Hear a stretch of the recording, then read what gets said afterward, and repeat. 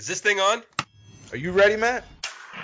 You're listening to Box Office Bingers with Matt Diaz and Ernesto Santos. Good evening, folks. We have a wonderful evening's entertainment lined up for you. We know each other. He's a friend from work. Box Office Bingers. And the only way that I know how to do it is to find you a bloody good job. He's my friend. I don't have friends. I got family. I can do this all day. If you put your mind to it, you can accomplish anything. Welcome back, guys, to a super special episode of Box Office Bingers. Matthew, this has been the one I have been waiting for 13 years, seems like, since I first heard the show. Let the people know what we got going on today. We got to go to the rooftops for this, Ernesto. We gotta climb up and, you know what? I was going to say like a phrase from it, and then when I was about to say it, we just got to no, I can't. No, I didn't think of anything. Like nothing came in my head. Like all of the musical moments I could have landed on, and be like, we could just go up to the rooftops and just scream. Nothing. We can, but we are nothing. But we are going to scream In the Heights, Ernesto. We are reviewing Lin-Manuel Miranda's In the Heights. It was first on Broadway in 2008. And then now in 2021, the film adaptation is finally been bestowed to us, and we can now witness. I know, Ernesto, you've been waiting for this movie for a long time, and on top of that, it was delayed because of the pandemic, so now we're finally able to watch it. It's available in theaters and on HBO Max, and we are reviewing this film with a good friend of mine. Brigitte Snedeker is not only a Lin-Manuel super fan, and we'll talk about this a little bit later onto the show, but she also performed in the Heights on stage. Is that correct, Brigitte? Yeah, when I was in high school. Yeah. So we are going to be talking about her time on stage, as well as her love for Lin-Manuel Miranda, and she's a local news producer here in Orlando, and so she's going to be later in the show. We're going to be discussing kind of what goes into news producing. So I'm excited to talk all about that. And Brigitte, thank you for coming on to the show. Thank you guys for having me. I'm so excited. I love In the Heights with a deep, deep passion. Same. So I can't wait to talk all about it. Yeah, I know that you, I was telling the story to Ernesto, and I was like, I remember when my car broke down one day, and you had to drive me. You know exactly what I'm about to say. You had to drive me to probably meet up with Megan somewhere, and you were just blasting Hamilton the whole ride. And I'm like, I don't know what she's listening to right now. Nope. But you were having the time of your life, just jamming out to Hamilton. And now, many years later, I understand your love for it. Yeah, I think it's like, Lin-Manuel Miranda has really blown up, and back then, Hamilton was just kind of coming out and kind of getting its groove, and people were catching on. And I think one of the amazing things that we can get on more about Lin-Manuel's work is that in Hamilton, you can hear the In the Heights reference. You can hear the Lin-Manuel kind of like pattern. So I think it's amazing that back then you were like, what is she listening to? But Yes. Here you are now. I know, right? Now, Ernesto, we were discussing this, that I've already listened to the Broadway version about 3 times. I've seen the movie twice, and I've listened to the movie soundtrack twice now. Mm-hmm. So, yeah, and we're only talking about In the Heights, and we're not even going to talk about Hamilton right now, because that's a lot more than that. Unlimited number, how many times I've replayed that entire album over and over again. And it's a long album, too. It's not a short one. It's like a 2-hour plus album. The whole thing's there. But yeah, we're going to dive into all that later into the show, because I know we have a lot to say about it. But first, we're going to dive into our fun segment we like to call What You Watching. Just kind of discussing, movies and TV shows we've been watching over the last couple of weeks. So, Bridget, we're going to start with you. What have you been watching? Okay, so I have 2 very different things in 2 very different spectrums. So, okay. I just finished Manifest. Oh, yeah, on NBC? On NBC. Any of you watch it? Mm-mm. No. Okay, so no spoilers, but it's kind of like Lost. That's what one of our old friends used to kind of compare it to. But they ended, it was like the season finale, and it was like maybe one of the best shows. This show has been going on for a really long time. They haven't given the fans any answers to anything, and they just keep building it. And they were like, this season finale, fans gonna get all the answers they've been waiting for. They didn't tell us anything. We didn't get a single answer. And then the day after, NBC canceled it. So, hold on, Bridget, if I'm not mistaken, this is now 3 seasons in, correct? It's 3 seasons in. It's the same plot, essentially. Like, I mean, it's not a spoiler. It's a passenger plane that returns 5 years later, and none of the passengers on the plane have aged, but the world thought they all died.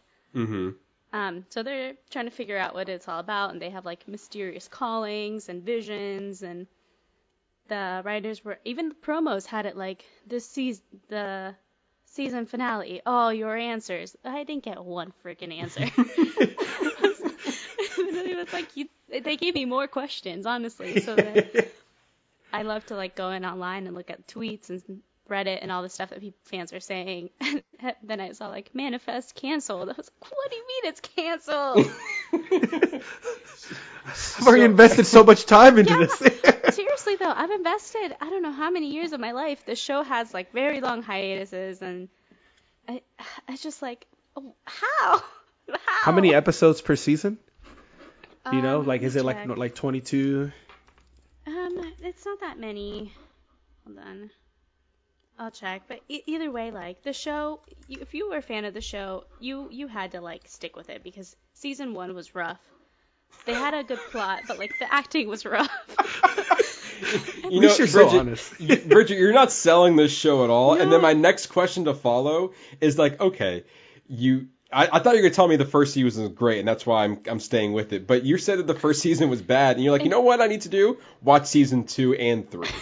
So, the plot of it was good, and it really, like, reels you in. Like, you really want to know what happened to these people on this plane. The acting, though, kind of took you in and out of it a little bit. But it got better, and they kind of kept with the plot line, so you know if you're a fan and you've been watching. So this series aired September 24th, 2018. Wow. So they're on season 3. And I see that they have 16 episodes. Wow. Yeah, about 16 to 13 episodes per season. And, like, there's, like, a big online movement to save it. Because people are pissed. They're like, we didn't get any damn answers. Like, what? Yeah, I'm actually like 42 episodes. Yeah. Yeah, I'm looking at the promotion art right now for it, and literally in the poster for season 3, it says, "The truth will surface." And it doesn't sound like anything has happened. The truth just literally sunk to the bottom of the ocean. And I guess, like, they kind of had some big reveals, and, like, some people found out stuff, but, like, the big answer is, like, what happened to these passengers? And still don't know. Nothing. That's and I guess, and this, we'll never know. I guess you'll never find out. You never find out. I guess it's trying to, like, the writer put that he's trying to get it picked up by other networks, maybe Peacock, maybe Netflix, because, here's the interesting thing. The show, again, not really selling it well. I'm sorry, Manifest writers, if you're listening for some reason. The show really... Trust us. They're not listening. The show had, like, a really hard time having fans stick with it because it would take such long hiatus or it wouldn't get renewed until the next fall. Like, so it was the dipping viewership that got it canceled. But as soon as the season finale aired, it's number 1 on Netflix. Mm-hmm. Like, that's worldwide probably because right they canceled it. Maybe, but, like, it's number 1. So the headline on Yahoo was like, NBC cancels number 1 streaming show in the world right now. And I'm like, please bring it back. Well, I mean, it sounds like there is a good chance they could bring it back with all the hot buzz right now. But, like, at this stage of the game, it does sound like, okay, bring it back, give us one more season to wrap everything up because we're still waiting on answers. I'm still waiting on those answers you promised me. Well, maybe it'll be like they did to Lucifer. Lucifer was on Fox, and then Netflix picked it up. Mm-hmm. If they don't bring it back, I'm just going to tweet at the writer and be like, can you just tweet us? Just tell us. Like, I just...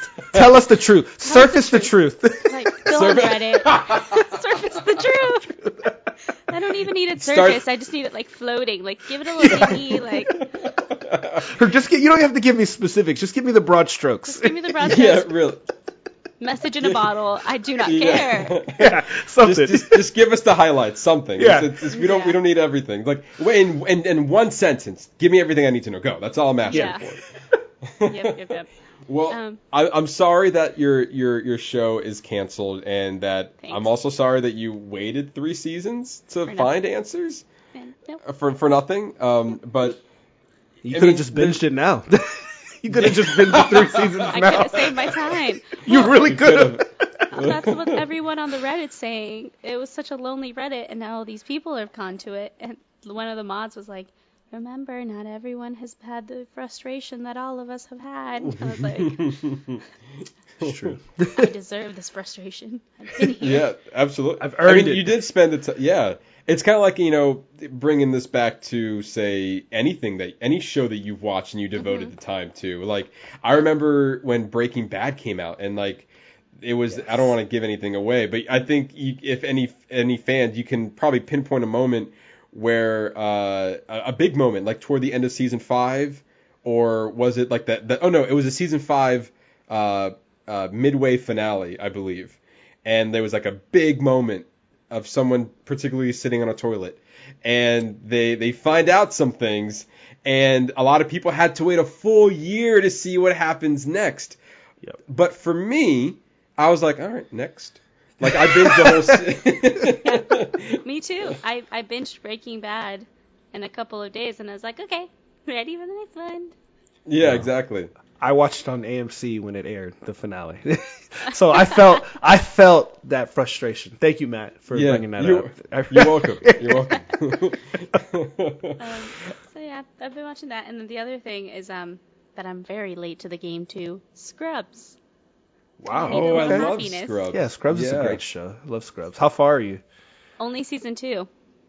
Oh, so you got a long Strap way to in. go. You got a long way to go. Yeah. Yeah. So I don't think I ever watched Scrub from start to finish, but I do remember watching it after school. So whatever was on TV, I would just play. And typically I would get home around the same time. They would air 7 days a week during the weekdays. So like I would just pick up where I left off on all those episodes. I had like an hour block, so watch an hour a day. And but yeah, and then so like I don't know if I ever got caught up with the series, if I made a full loop or anything, but I've seen a lot of episodes. I probably have to go back and like start from beginning to end, but I remember really liking the show. Yeah. Ernesto, did you watch all of it? No, yeah. Sorry, I thought you heard me. Yeah, I watched it. I watched it all. Like it was it's a great show. Yeah.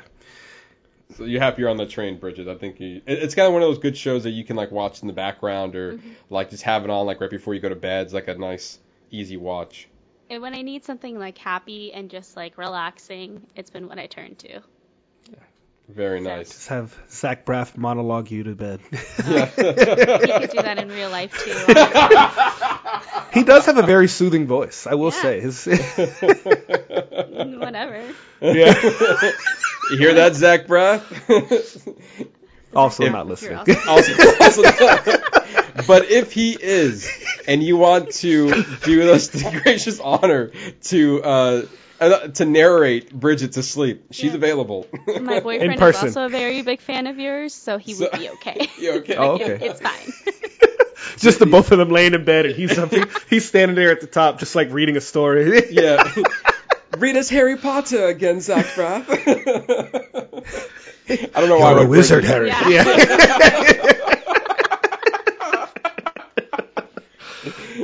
Whatever floats his boat. Any story, really. Brigitte, if I'm not mistaken, did you also see A Quiet Place Part 2? Yes, I did.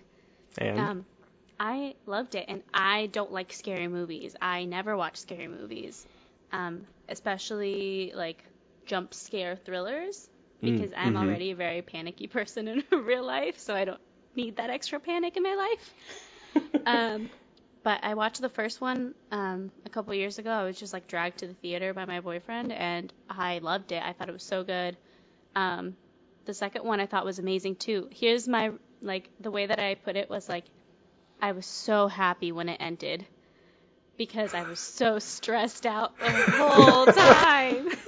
Like, it ended, and I was like, oh, I brought a jacket with me. I was covering my face.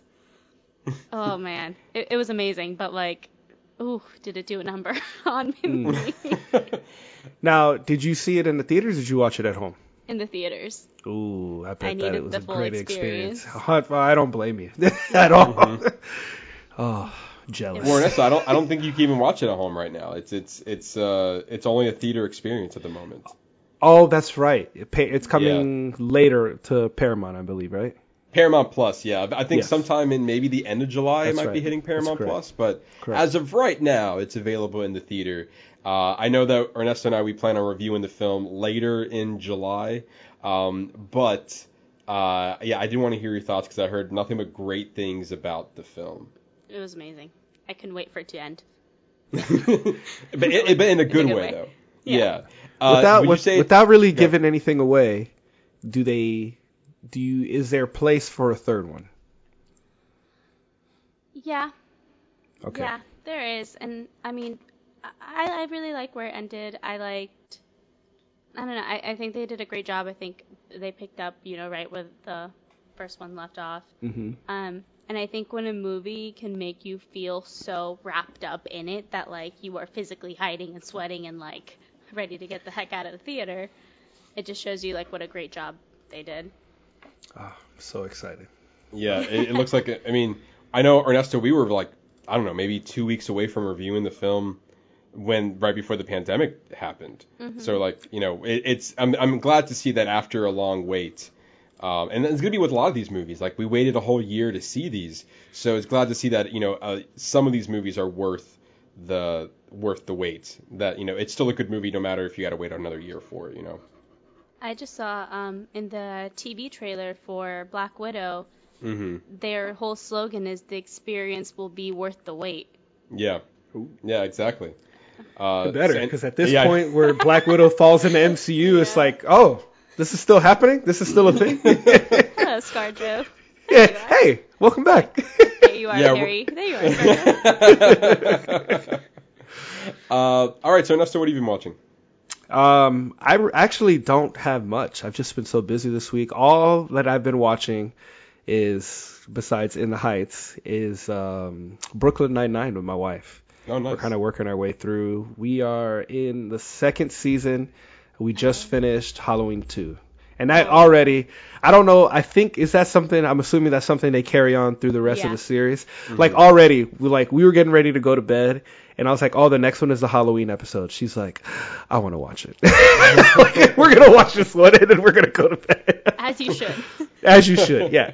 I mean, it's just so great. Like, Andy Samberg, like, in his prime, like, Terry Crews is hilarious.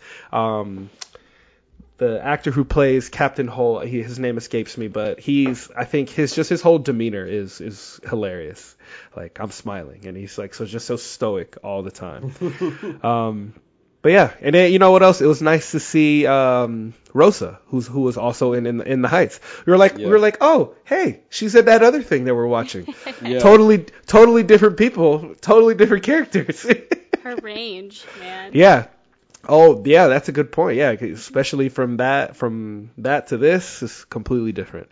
Well, it's funny because when I think I knew that Rosa was going to be, or the actress who plays Rosa was going to be in the Heights, and when you see her personality in the Heights, you're like, whoa, that is not the character in Brooklyn Nine-Nine, not even close, not even a little bit.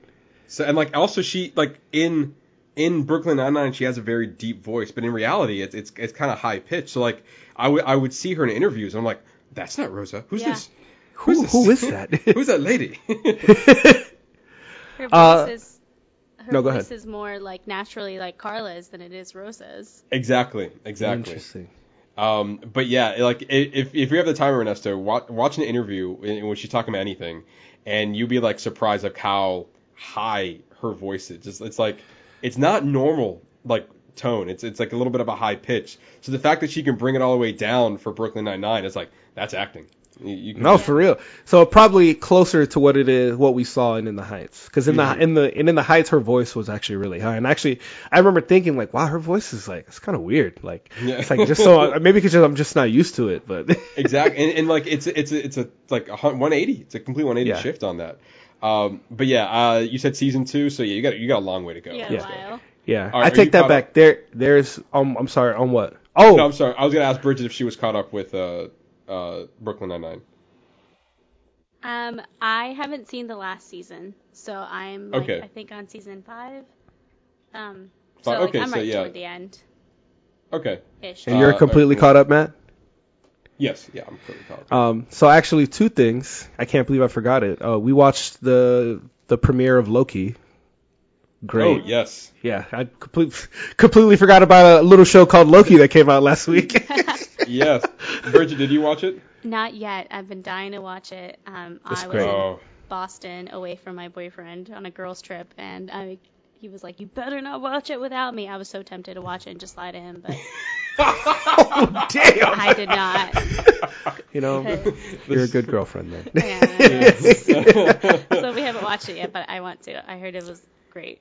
It was great. It was a great opener. It's just I have so many questions. It's just they're setting up so many things within it, and I love the direction that they're taking the MCU, and this is the one that's supposed to really change the MCU. But they also said that about WandaVision, so I'm gonna wait, and I'm gonna just withhold judgment on that statement.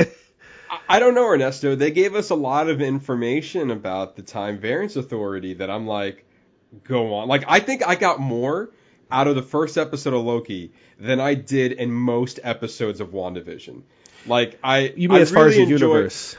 As far as the universe is concerned, okay, like true. WandaVision was very contained, and I feel like Loki in one episode was able to not only kind of propel on where this Loki is going, but it also gave us a lot of context of what we're about to walk into, without giving anything away. I don't think I spoiled anything there, but yeah, like I was so excited when we were actually learning things. I'm like, oh, this is new. Marvel never talked about this before. I want more. I want more of this new world you're building. And it's not surface level. It's the show's definitely they're setting up to tell some deeper stories within the season as well. Like it's not just gonna be like, here's what's going on with Loki. Like it's, I'm excited to see where they're going with it. Yeah, Bridget, I wish you've seen the first episode so we can talk a little bit more about it. I don't want to spoil anything for you. No. But the less if you're you know, a Marvel the better. fan, exactly. Yeah, if you're a Marvel fan, then I think you enjoy it. I'm a big Marvel fan, so that is definitely probably what I'll watch probably after I'm done with you guys. Awesome. So that is a great choice. She's like, hurry it up, all right? I got Loki to watch. No. She's like, chap. Is waiting for me. Bridget, did you watch WandaVision and Falcon Winter Soldier? Yeah, I did, and I love them both, and I think that, I think both shows served their purpose. Not going to spoil anything, but I think WandaVision was more about, character background and giving Scarlet Witch kind of like the plot line she's never really been given. Like, we all knew she was one of the strongest, if not the strongest Avenger, but didn't really know her power, so I feel like that was important for them. And, Falcon and Winter Soldier. Falcon and the Winter Soldier just kind of set everything up that they had to move forward with their characters, and again, a lot of background, a lot of growth for both of them.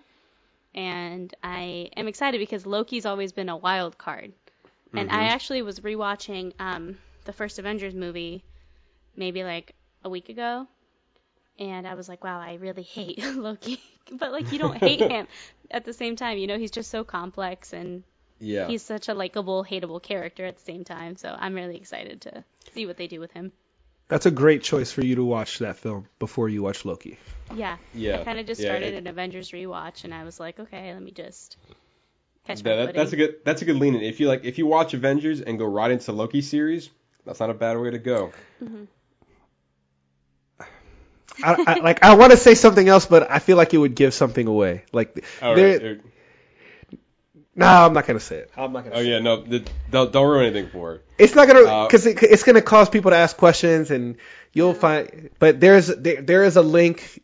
They make a specific link to another movie that he was in within the MCU timeline that ties specifically to the first episode of Loki. Okay. Mm-hmm. Yeah. So you got a lot too, and then also at the time of us recording this, episode 2 is now available. So Bridget, you get to watch 2 episodes. You get a twofer. I'm never going to bed. I'm gonna go to sleep. Oh, no. What else you got, Ernesto? Other than that, I finally found, and we were talking a couple weeks ago. We had a Twitch streamer, a friend of ours named Andy. She's really into anime. We reviewed Eden, which was one of the Netflix's first original anime, and then she also gave us some recommendations for an anime. So I started one on Netflix called One Punch Man. Man, it's good. It's good. It's kind of like Really? it's kind of satirical on the whole superhero. Like, the guy is literally the strongest superhero. He can defeat anybody with one punch, but he's also dealing with like depression because nobody else can match him. So it's kind of that. It's a weird dynamic, but I'm here for it. It's kind of out there all over the place, as we've seen in other animes, but it's a good one. But there's only Japanese subtitles, Matthew. There's no dub. You have to read the words. Oh no, And Matt, that's fine. I'm He's not okay with opposed that. to it. I know. Yeah, I'm fine with it. But all I'm saying is that if there's an option, I'm not going to ignore it. That's all I'm saying. There is no option. You got to read. You got to read. But those first grade skills. Yeah, exactly. Other than that, that's all I got. What you got, Matt? So I watched the new Angelina Jolie movie, Those Who Wish Me Dead, that was on HBO Max. I think it's gone on HBO. I think it has left, but it will come back eventually. But it was one of those like same day as theater movies, so it was only on there for about a month, and so the timeline was crunching down. So I wanted to watch it before it left HBO Max, and it was pretty good. So the director is Tyler Sheridan, who also directed Hell or High Water. I believe he directed Hell or High Water. What a great movie. No, I'm sorry. I take that back. He wrote Hell or High Water. He directed another movie called Wind River, if you've seen that, with actually Jeremy Renner and Elizabeth Olsen, which was another great movie. And so this one was kind of like, like you feel satisfied with a meal. Like, you're not full, but you didn't come out empty, but like right in the middle there. That's how I felt with this movie. Yeah, it's just like, I'm satisfied. It was good. It was nothing. Wasn't bad. It was good. But bad. It wasn't wow. Yeah, exactly. It's not like, give me more. I was like, like it was a different role for Angelina Jolie. I wasn't expecting this type of role to come out of her. It's a teenage murderer. A teenage murderer. That's not right. This is not a Didn't good you watch it? Like, I did. Well, I was about to read the bio that they had on IMDb, and I was like, a teenage murderer. I'm like, that's not right at all. That's not what happened in the movie, so I'm not going to read the rest of it. They led me astray.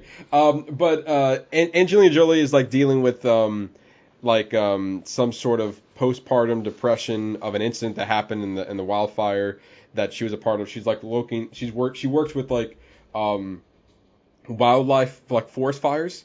So she's part of that, and then there was a bad one that happened a couple of years ago. So she's dealing with that. So she's gotten a little bit reckless. In the meanwhile, now this does seem a little random.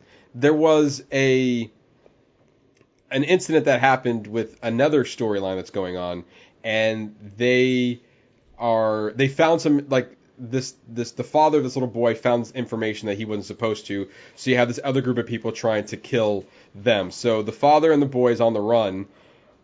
And then that storyline meets up with Angelina Jolie's storyline with the woods and the fire.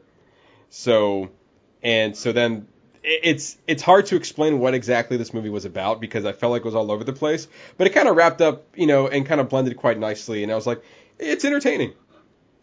Like I wasn't like not satisfied with it, but like, will I go back and rewatch it? Probably not. But it was nice that it was on HBO Max. Like, it felt like an HBO Max original, not a movie I would have seen in theaters. So, totally fine with that. I also started based off of a recommendation, Ernesto, that we had a long time ago.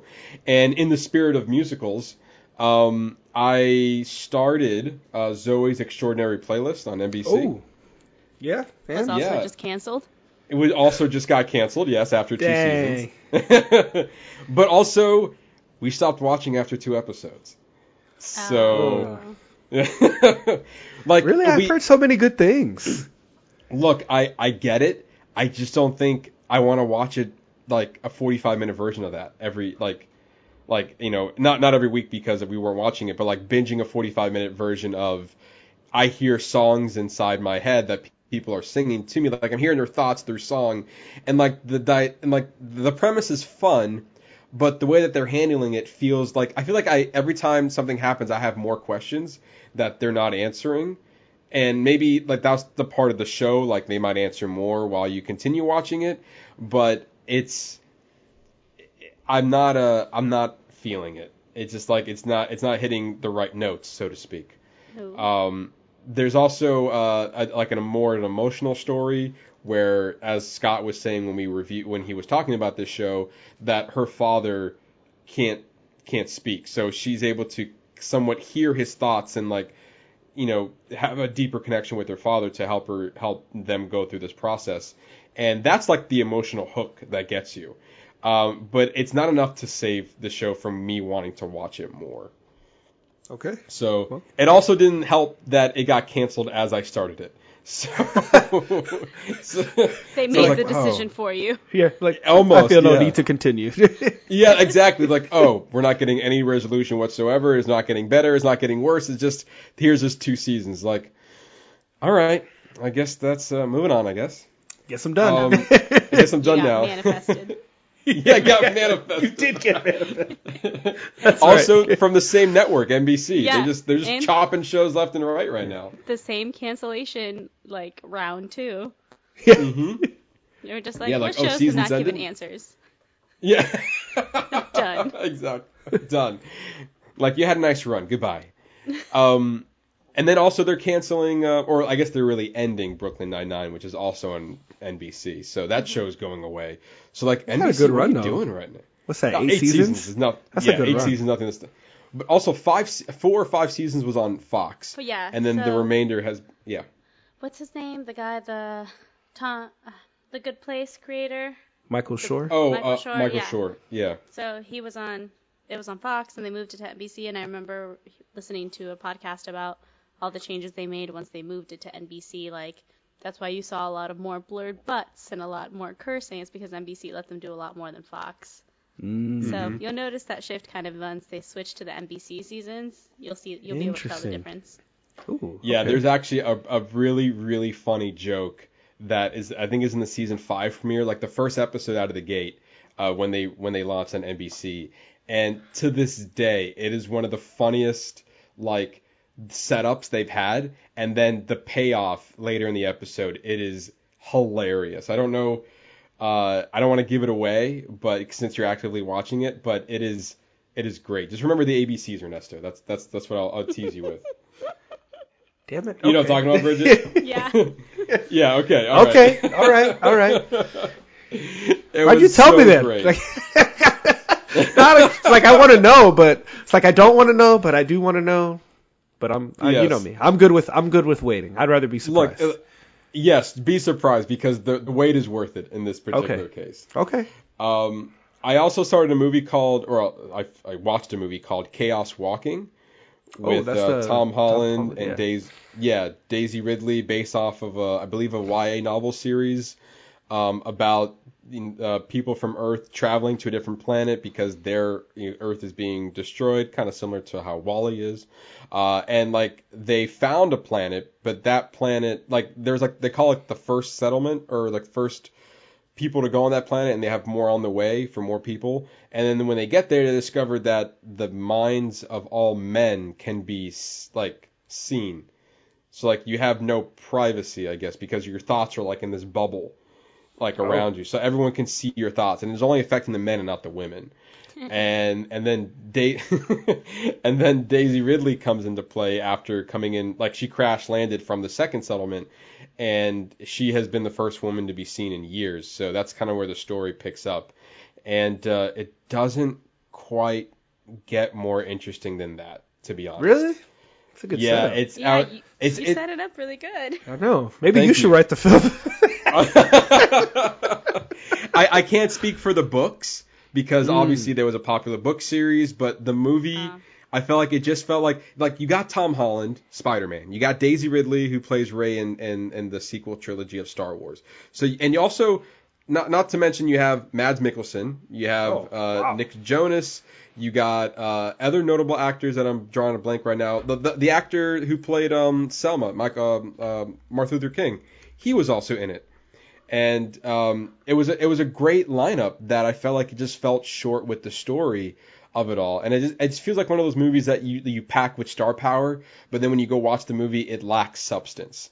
And so it's like it's all style because I can see that you're giving me decent visuals to look at, but then when we get to the story, we're not quite there. So just wasn't there.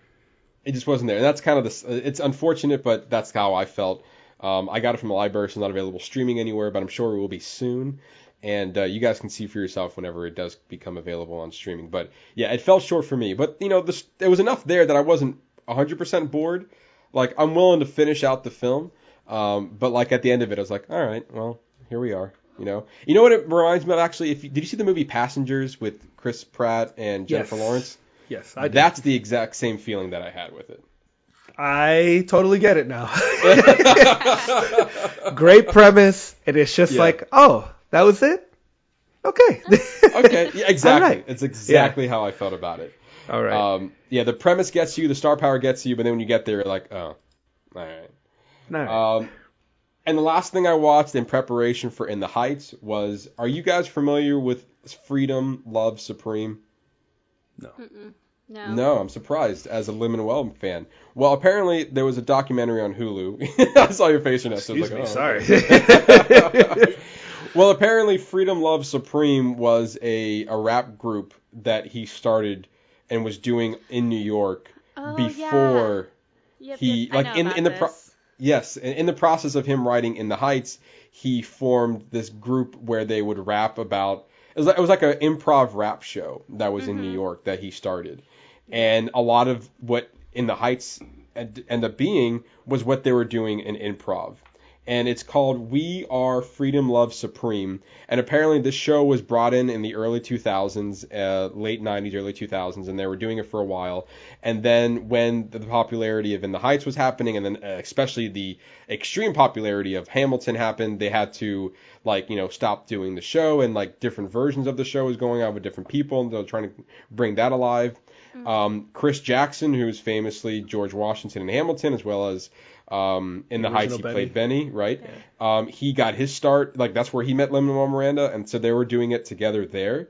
And so it was just a fascinating documentary because back in 2019, they brought the group back together, and they did like a one-time only show, and they did a documentary around that, as well as showing old footage of what the process they were doing to develop Freedom, Love, Supreme, and creating the safe space and a creative space for everyone to go off of. That eventually led for Lin-Manuel Miranda to write In the Heights, that he was writing for, I believe, 9 years, or maybe even longer than that. It could have been 10 years he was writing In the Heights before it started getting picked up steam. So I knew this documentary was on Hulu, so I really wanted to watch it. It's a Hulu original documentary, and I was really satisfied. I felt like I learned more, and that helped me appreciate the creative process that they put into their work, as well as learn a little bit more about Lin-Manuel, and kind of diving into In the Heights. I'll have to watch it. I knew about the rap group. I didn't know what it was called, but I knew that's kind of how it started. Mm-hmm. I'll have to watch it. Mm-hmm. Yeah, I definitely think you should. Ernesto, I think you should also watch it. Oh, I'm gonna watch it. Yeah, it's already wrote it down. So like if you are a Lin-Manuel fan, you want a little bit more of a backstory, go to Hulu. We Are Freedom, Love, Supreme. It was great because not only does it focus on Lin-Manuel, it does focus on Chris Jackson as well as the other members of the group. And there was one that I want to get his name right, but he's a famous comedian, and I didn't even know he got his start there too. Like they discovered him, and he's good for he's known for rapping as well. His name is I believe is Arthur Lewis. No, that's not it. His name's not on here. That's strange. Cast and crew. Oh, here we go. Uthkirch and Bud Dark. I did not say that right at all. Sure. But yes. But he's played in other roles before, and I've seen him in other things. So I know that I'm like, oh, I didn't realize you got your start here, and then that helped him. Like he was explaining how he went through like a brief time with alcoholism, and the people from this group helped him through that, and then now he has a career. Actually, Ernesto, he was the love interest, and Brittany runs a marathon on Amazon Prime. If you remember that, when she was like babysitting the house, he was the other guy that was also in the house as well. Oh, yes, I remember him. Yes, I remember. And he's been in a lot of other comedic roles as well. Nothing like headlining, but like he's been side characters in a lot of different shows. And he's more a comedian. So yeah, a stand-up comedian. But yeah, it was a really good documentary at the end of the day. And yeah, you can find that on Hulu. So yeah, there you go. That's all we've been watching. And with that, we're gonna move over to the moment that I know Ernesto and I'm sure Brigitte has all been waiting for. We're going to dive in. We're going to give our spoiler review of Lin-Manuel Miranda's In the Heights that is currently in theaters and available on HBO Max for a limited time. So, Brigitte, we're going to start with you. What were your thoughts on the film? So, I loved the film. I'll be honest. I saw it in theaters. I wanted the full experience. I mean, I was dancing. I was a sobbing mess at parts. I loved it. I will say, though, as somebody who knows the musical through and through, I can see why they made a lot of changes. Am I allowed to talk about the changes? Oh, yeah. Oh, yeah, no, we're diving whatever you want to, everything. Full spoilers, go ahead. Hold on, let me. She's like, I need to get comfortable then. Shit's about to get real right now. I got to adjust myself. So I'm trying to start from like the beginning. So they changed first off how the first note change that you see is how they killed Camila. In the musical, Nina's mom isn't dead. So when they changed that lyric, I hadn't watched anything. I know they put the 8-minute preview out, and I didn't want to. I didn't want to listen to the soundtrack. I wanted to go in fresh. Mm-hmm. So when they killed her off, I was like, why? And then I guess they chopped off her songs and stuff. So I saw that. I thought Nina was great. It took me a little while to warm up to Leslie Grace's Nina, but I think it was because I'm so used to Mandy Gonzalez's version of Nina. And Nina's supposed to be a college freshman going into her sophomore year. So, let's see. I'm going to jump around a little bit. How they changed the lottery ticket situation, that in the musical you find out that she wins the lottery in the middle and it kind of drives the entire plot. I understand why they changed it in the movie. They had to make it more cinematic. They had to drag it out to the end, find the lottery ticket in the end, and it's very sweet. But I kind of liked how they did it in the movie a little bit better. I mean, in the musical a little bit better, if I'm being honest. Just because there were so many lines from the musical that had to be cut and shaped and moved to make the different plot kind of fit. Like Carnaval del Barrio is supposed to be when everyone finds out that Abuela won the lottery, and Blackout is when Usnavi finds out, and one of my favorite lines in the entire musical got cut. It's in Carnaval del Barrio when Sonny goes, "You don't understand, I'm not trying to be funny." And Usnavi comes out and goes, "We're going to give a third of the money to you, Sonny." Yes. It hurts. They cut it out. It hurts so bad. And I understand movies and the musical in the end, the way it kind of resolves itself, he just realizes he's been home and everyone sings and cheers and, but it just hurt. Wow. Okay. We're going to dive into all of that because I have a lot of notes here dealing with all those comparisons. But Ernesto, what are your thoughts, your initial thoughts on the movie? I don't know where to begin. But no, a lot of it, Brigitte, I actually agree with you a lot of that. I think I have the musical ingrained in my brain so hard that it became so hard. It was physically hard for me to to disassociate it. I had to kept telling myself the the movie and the musical are two different things. Like I have to stop watching the movie and comparing them, because otherwise I'm not going to enjoy the movie. But I'm first off, like I love the film because, I mean, even if it's not the true full form of In the Heights, it's still a version of In the Heights that they're giving us.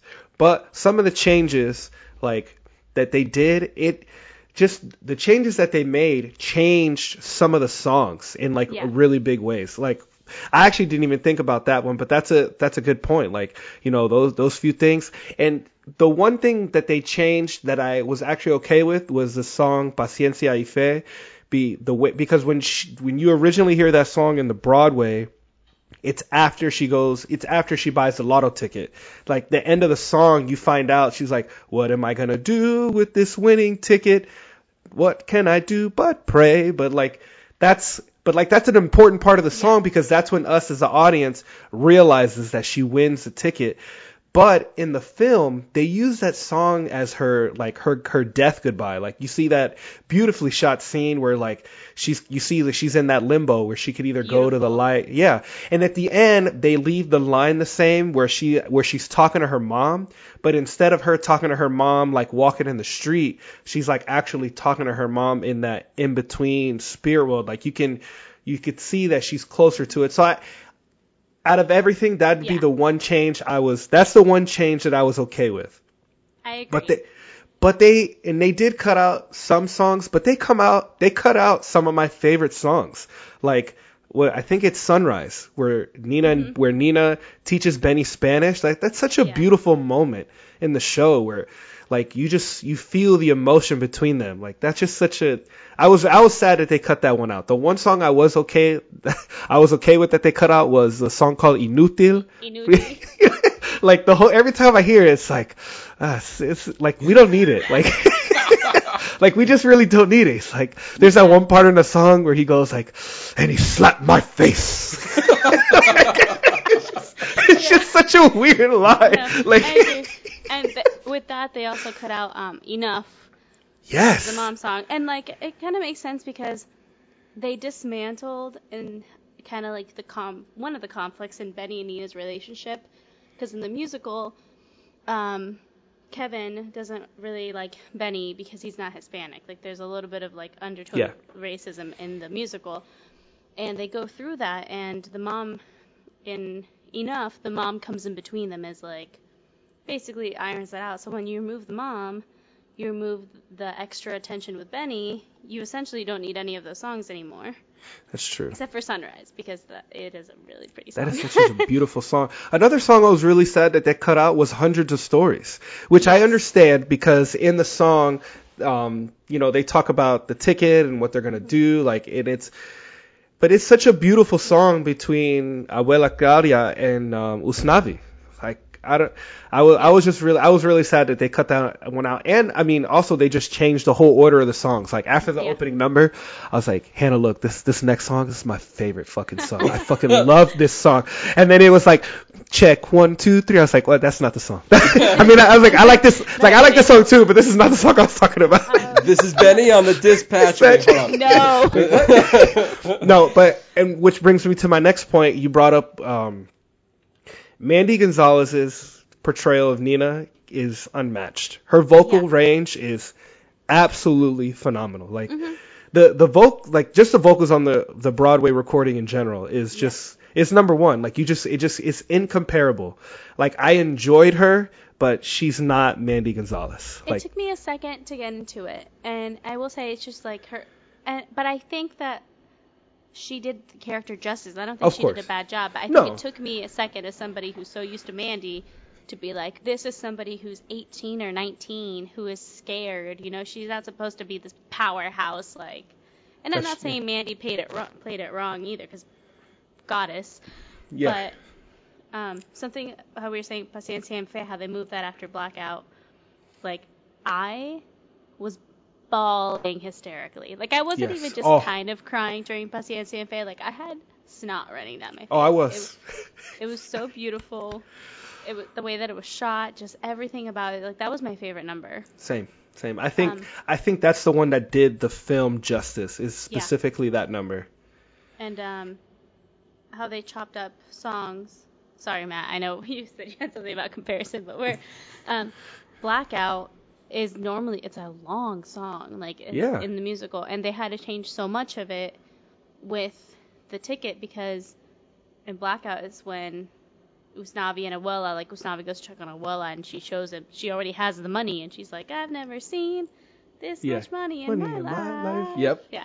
With my All-Star Broadway Tony Award. That was beautiful. You're welcome. You could be Mandy. No, yeah, exactly. Watch out. Watch out. But, and then they changed the fight scene that was supposed to be, again, they cut out all the other tension between Benny and Nina, so the fight scene in Blackout was between Vanessa and Usnavi, and when that happened, I was like, wait, hold up a second.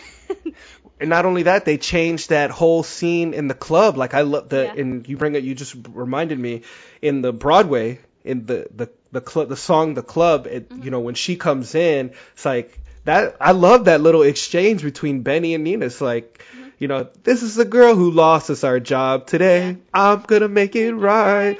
A toast to the end of all I know. Oh, I just that whole riff between them is so beautiful. I was so sad that they cut that out. But I mean, but then at the end of the day, I have to remember, you know, they had to. I mean, the movie was 2 hours and 20 minutes long, so it already did have a pretty good length time. And you know, I have to remind myself that it can't be beat for beat the show. We're gonna make some changes. Which is, Matt, I kind of want to go to you because you, with this a completely outside perspective, only seeing the film first, like what was your take going into this property? We've shoved Matt into a corner. Yeah, I mean, well, it's true because he has a completely altered, perception than me and you.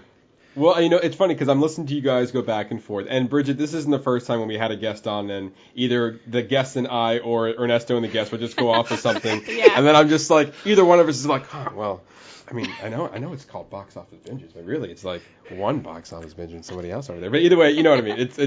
Listening is a very important skill, though. Exactly. Absolutely. We had you reading and now you're listening. Active listening. But you're absolutely right. Active listening is important because I'm absorbing all your information right now to expel what I'm about to say. So, like Ernesto was saying, I want to first preface a lot of things. Well, first of all, I really like the movie. I love the movie. I thought it was fantastic. Like I mentioned earlier, I've seen the movie twice now. Once in the theaters, once at home. I've listened to the movie version soundtrack twice, the Broadway version 3 times because I had to hear the other version of it to make that comparison and, you know, feel what you guys are feeling. But I also want to say that I do feel like that by listening to the Broadway version, however, and really getting familiar with the music and understanding the lyrics, I was given a different perspective on the story. So like by watching the movie first and then listening to the Broadway version, I was like, okay, I understand, you know, the things they cut out. I can understand. Obviously, I was able to pick up that there was a mother. Like that was a big one for me. It was like, oh, Nina has a mother. That wasn't in the movie version at all. Yeah. And so like, and obviously you can see the order is definitely mixed up and how the songs were laid out. And it's crazy how you can, and for me anyway, how I was able to listen to the soundtrack and watch the movie and like really like everything you guys were saying. I feel like that I like, oh yeah, no, those like I was able to pick up on those differences. Immediately. And maybe, I'm not sure if all musicals are like this, but maybe it's just Lin-Manuel Miranda that since most of it is a musical, you're able to, you know, the whole story is laid out in song. So, I mean, vividly, I was able to like match up the parts in the musical than it is in the movie and then pick out the differences. And I feel like after watching the movie first time, and I watched it cold, like I didn't hear any of the music except for what was given in the trailer. I was going into this brand new experience through the movie, and then later I was able to listen to the Broadway version, and then eventually the movie version when that came out. And then when I went into the movie the second time, I had so much of an appreciation for the story because I had invested so much time listening to what they actually had to say in that. So that's where I'm coming from. I'm coming from movie first and not really, so I didn't really like, you know, have all these many years to listen to a particular version of a song. I was able to like really consume all of this within the week and kind of formulate a lot of my opinions on it. One of them being, for me, the biggest thing, and you guys have already touched upon it, the Piensa Fe song. And I know I rolled. You did. You got close. I know. I love. You know what, man? I love and appreciate your effort because I saw it on your face. She's like, I'm gonna go for it. I'm gonna say it. And it's funny. I feel like I can sing it, not as well as her, but like I was like, Piensa Fe, like I can go for it. Paciencia. You got it. You're close. Paciencia. No, she's got a. Sí, paciencia. Paciencia. Paciencia. You're switching up the I and the C. Okay, either way, we're gonna. You got it close enough. You got it close. You know exactly what I'm talking about, damn it. You tried. I did try. That was obviously the biggest change I noticed because first of all, it was way early in the Broadway version. So when I was listening back to it, and then you get the lines like, so I have this lottery ticket. I'm like, excuse me? Hold up a minute. This is not what the movie said. And to your point, Ernesto, the fact that she was like, it's crazy how you can have the exact same song and have two completely different meanings based on the Broadway version and the movie version. And I can't imagine there being a dry eye in the theater when you're watching that. And beautiful. She's like, no. And then at the very end, she's like, okay, mama, let's go. And you're like, oh. No, man. Matt, I'm telling you, you just said that, and I'm thinking about it. I'm literally getting chills just thinking about this shit. Yeah, and you know what? Go ahead. Sorry. All you heard, I went to like a Thursday 2 p.m. showing, and it was a very quiet theater. I've seen like people had like theaters that were dancing. Mine was not like that. Mine was very quiet. All you heard was.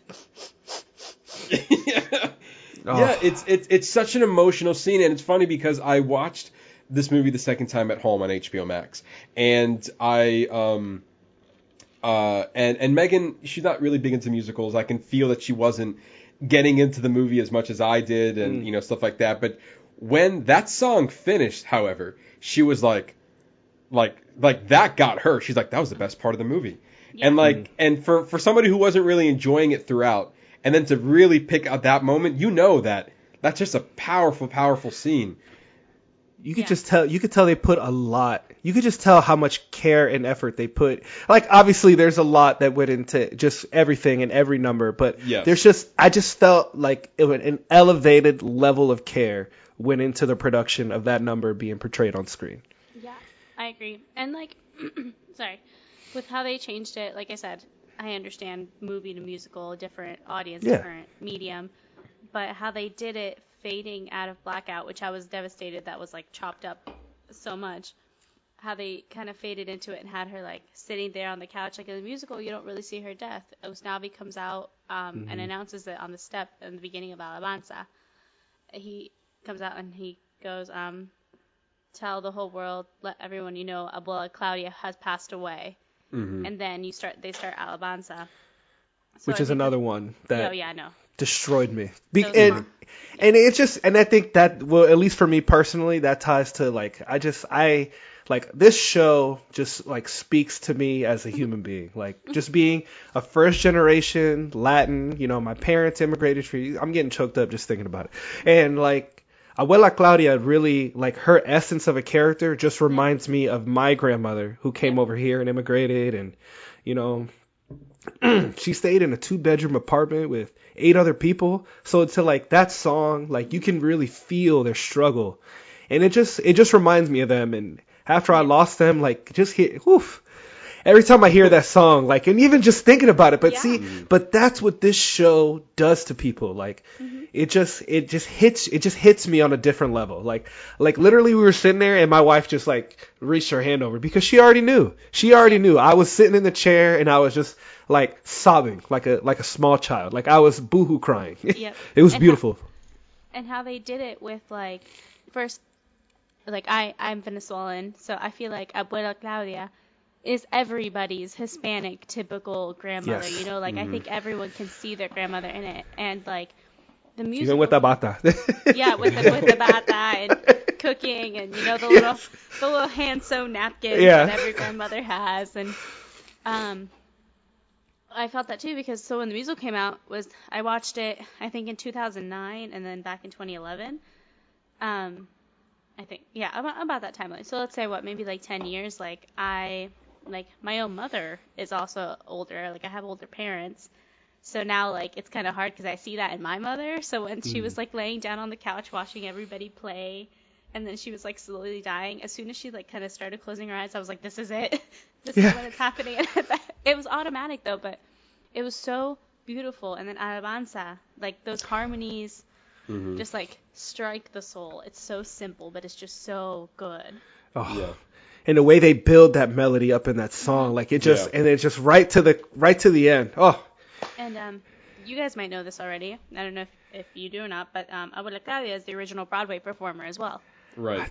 I did recognize. I recognized her voice, but I wasn't 100%. I wasn't 100% sure, but I did recognize her voice. Which I thought was great. That was beautiful. That was great. I was gonna say the same thing. Is that like it really builds that that level of authenticity for not only the people watching the movie for the first time, like myself, but also for the fans of the Broadway musical. Like the fact that you were able to get the original actress to and performer to do that song and to play that role, and like it just transcends in so many different directions. It was again one of the best scenes in the film, and I hope it gets some attention because I think it really deserves it. It was such a powerful scene that was, and I mean I know we've been caught up on this one particular scene. There's a whole other movie to talk about, but that just speaks to how important it was to the film, and that's why when I heard the Broadway version, and I was like, oh, she's like, I almost got not disappointed, but like, oh, she's talking about a lottery ticket.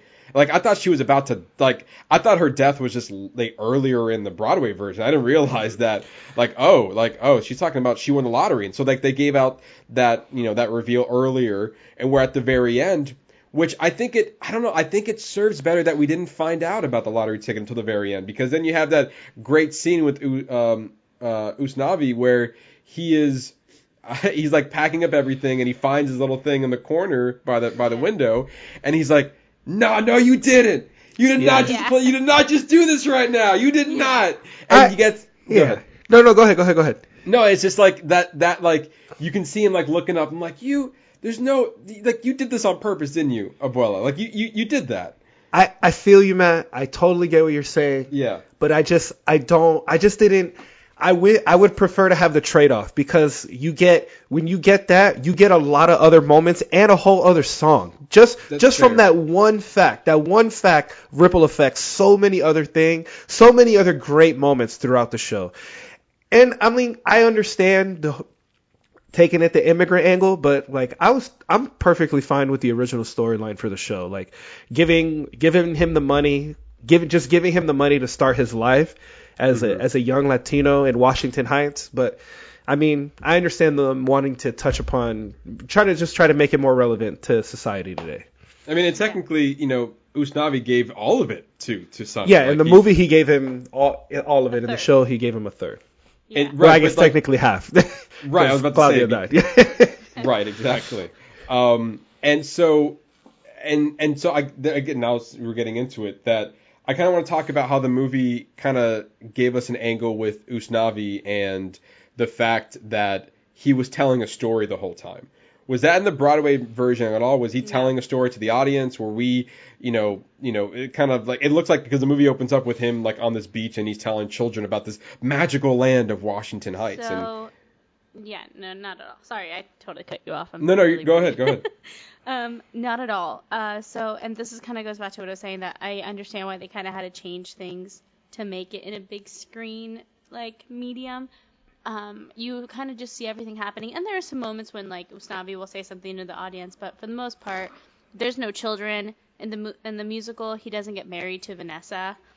Like what? Hold up. So that's what I'm saying. So the ending to the musical is very anticlimactic, and that's why I think they changed everything for the music. So the very last song, Home, when Usnavi's ready to go and packs up in the musical, Graffiti Pete pulls down the grate to the bodega, and he's spray painted an image of Abuela Claudia on it. And that's what makes him realize that he already is home. Like, there was no, like, studio or bodega with fashion show. There was no, like, plot past Vanessa. Like, he basically just says in the thing, like, Vanessa, like, you're here, I'm staying. this is my home. They sing home, lights go down. Mm-hmm. So it's very anticlimactic. Like it's a beautiful story, but it wouldn't have translated well on the big screen. That's a good point. That's a really good point. I think the Broadway is like more open-ended. Like it's left to your own interpretation of what you think their successes would be from that point on. There was no kids, there was no fashion. Yeah. Like it just ended with him being like, you know what, I'm gonna stay. And then So hold on. It's more implied. Was there at all a fashion angle with Vanessa in the Broadway version? No. She just Not that I remember. She wanted to get out, like that was her thing. And there might have been I'm very minor, but like that whole like spray paint thing that she picks up a rag and has no inspiration never happens. Well, I mean, I figured as much that maybe didn't happen the exact same way, but I would assume that yes, I understood that Vanessa wanted to get out of Washington Heights, and but she also had a passion for fashion. No rhyme intended on that, but like I figured that would have been translated as well. That's interesting. That wasn't included. That wasn't prominent. Maybe it was minor, but it wasn't prominent enough for like me to remember it. But yeah, that whole when she doesn't turn his bodega into a design studio. Not that he didn't move, but you know what I mean. Yeah. Like the beach background in the musical is a painting of Oba Claudia. So with that in mind, did you like, I mean, despite what you feel like should be on the big screen or not, based on what you felt like how the movie ended, do you either understand or you preferred that ending, or you would have preferred a different ending? Brigitte, I'll start with you. I liked the ending in the movie. I did. I think it put a bow on it. It put, it really didn't give you a lot of imagination, kind of just told us where everybody ended up, and again, I think it's what that medium needed. I liked it, though. I liked seeing him end up with Vanessa. I liked seeing the little kids, and I think that they still ended it in a way that makes you feel like he's home by having home still be the final number and everybody out in the streets. I think it was a good ending. Yeah. Mm-hmm. But I will say, though... Oh, sorry.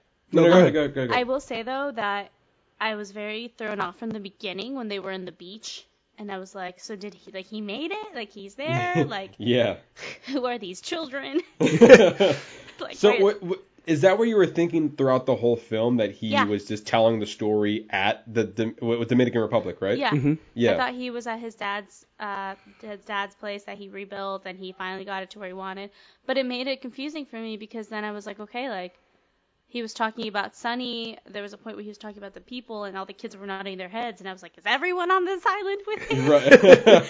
Did they all fly too? It's funny because I felt the tone of that as well, and so about halfway, I'm like, is this a beach somewhere in Washington Heights? Like I had that feeling that he wasn't where he was, and it's funny that you were being confused throughout the whole movie, and I'm like, something's not right here, and me not knowing exactly where the movie was going to end up, but I think it was a nice little twist, because when we get to the end of the movie, you see all those little trinkets that was displayed throughout the story, specifically the Tide pen and the scratch disc that Abuela liked, and the paint rags that I think were also on display, and a whole bunch of other things that were, the winning lottery ticket was also there as well. Yeah. So all those little tokens of the movie was all displayed in his little shop. Ernesto, where do you think of how that story angle went?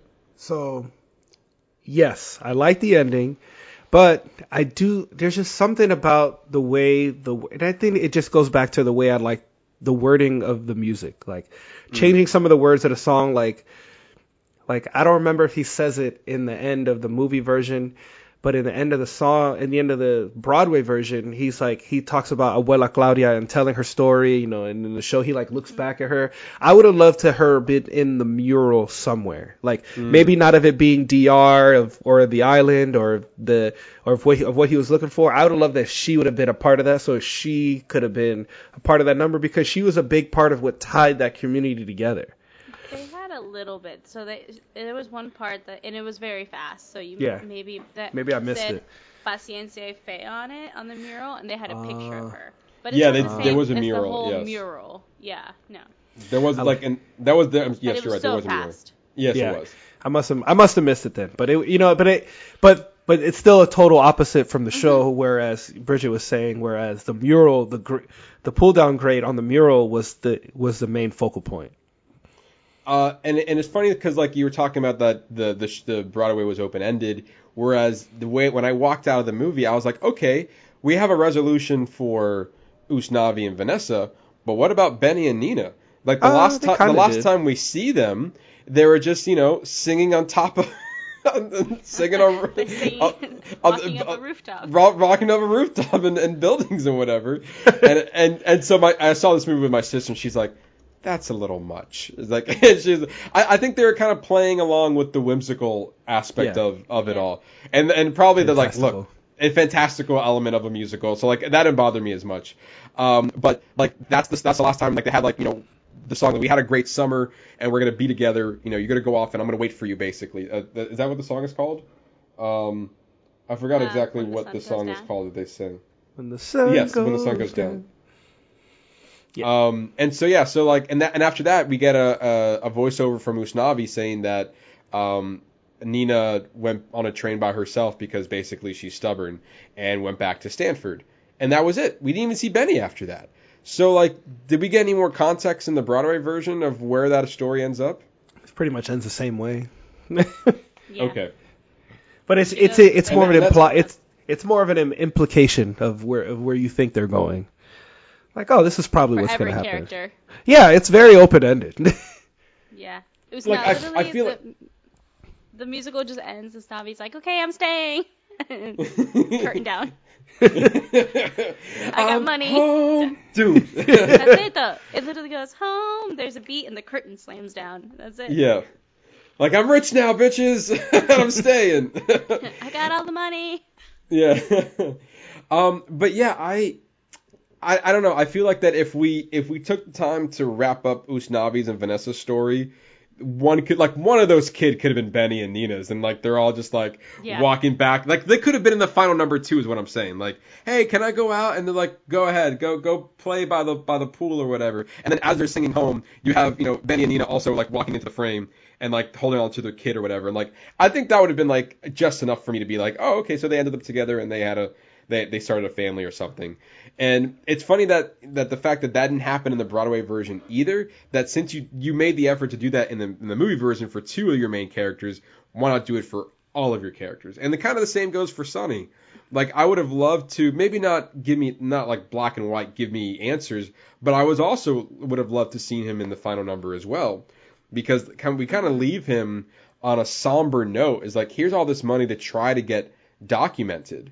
Since he's an undocumented immigrant living in Washington Heights. So like now he wants to get his green card, and now Usnavi gave him all the money to get his green card, and we're kind of like, well, it's going to be a rough road. Are you here for it? Yeah, I'm here for it. That's it. That's the last time we're here for it. So, I don't know. I think I would like to get more closure on that as well. Yeah.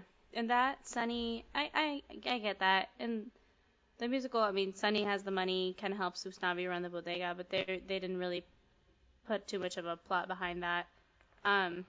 Because the undocumented, Sunny being undocumented is something that they added for the movie. Right. Yeah. Let's talk about some of the other songs. We talked a lot about. I'm gonna try for it again, Ernesto. Here we go. Go ahead. Paciencia. Was that close? Not even. Let's just give it to him.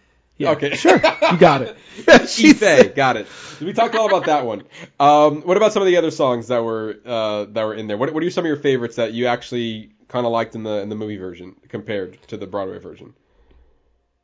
Ernesto, we'll start with you. Okay. Oh, sorry.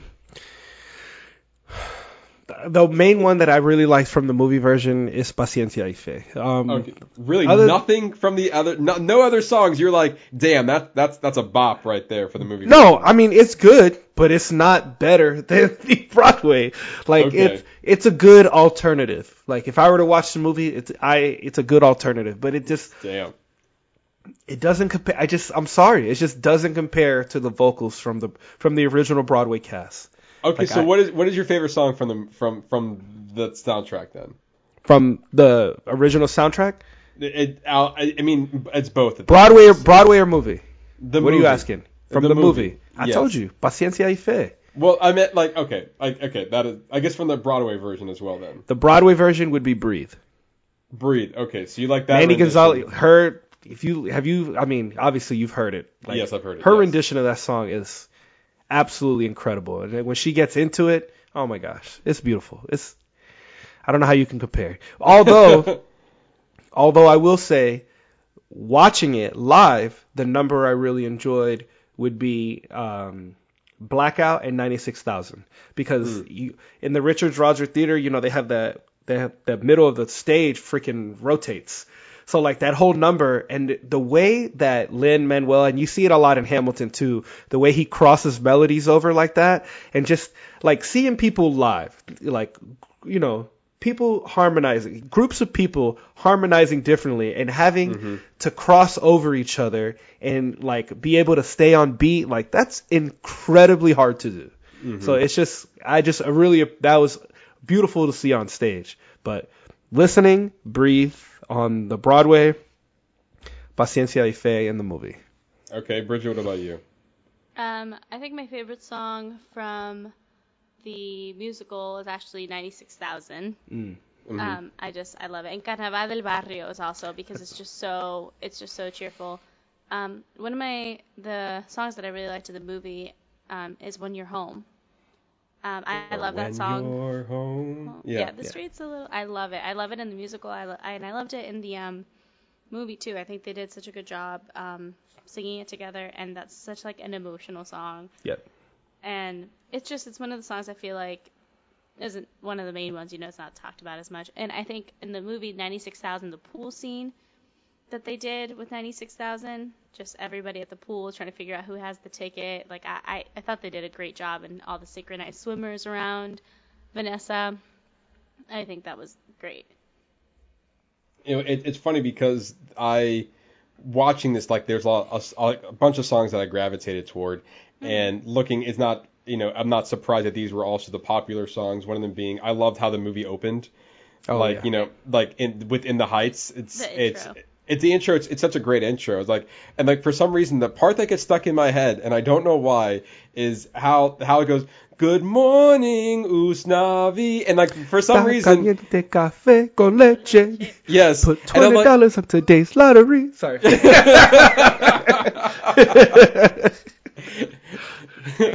What did he say afterward? He said something. It's gotta be. Oh shit! You can't pull me out of rhythm and then I know. I'm so sorry. And the thing, it's I don't know the movie one. I've listened to the musical, but in the musical, it's like she goes, "One ticket, that's it. Hey, a man's got a dream. Don't mind him, he's all excited. Cause Nina flew in at 3 a.m. last week. Don't look at me. This one's been cooking all week. Usnavi, come over for dinner. There's plenty to eat.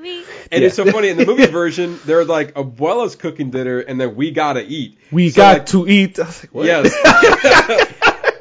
There's very subtle differences, and it's funny how like certain versions of the song that a slight inflection that's sung differently, and it just like really puts you out of the mood depending on what version you're listening to.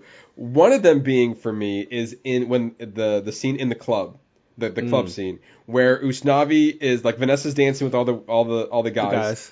And Usnavi's getting jealous, so he just starts randomly talking to the person next to him, and he's saying all those cliche lines. Yeah. That's in, like, typically when she's like, oh, you are, you look beautiful, and whatever he's saying. And when she responds with no habla inglés, you're right. Yes. And so, yes, exactly. So for me, I liked the inflection that was in the movie version better, where he was like, yes, like, okay, good, she didn't hear it. Whereas Lin-Manuel's version in Broadway, he's like, yes. And I'm like, it's more exaggerated. It's more exaggerated. It's more exaggerated for the stage. Yes. Exactly. Yeah. And so for me, I was dancing. Yes. The dancing's fantastic. But it's funny because like you get hung up on those little details when you're listening to it. Where I was like, no, sorry, the movie did it a little bit better on that. And just the one inflection, not the song in general, just the one way he said it. And the same kind of goes for, I liked Sonny's voice in the Broadway version. than I do in the movie version, especially when he's rapping in 96,000. Yeah, and like Jackson. What do you expect? Yeah. That wasn't Sonny, was it?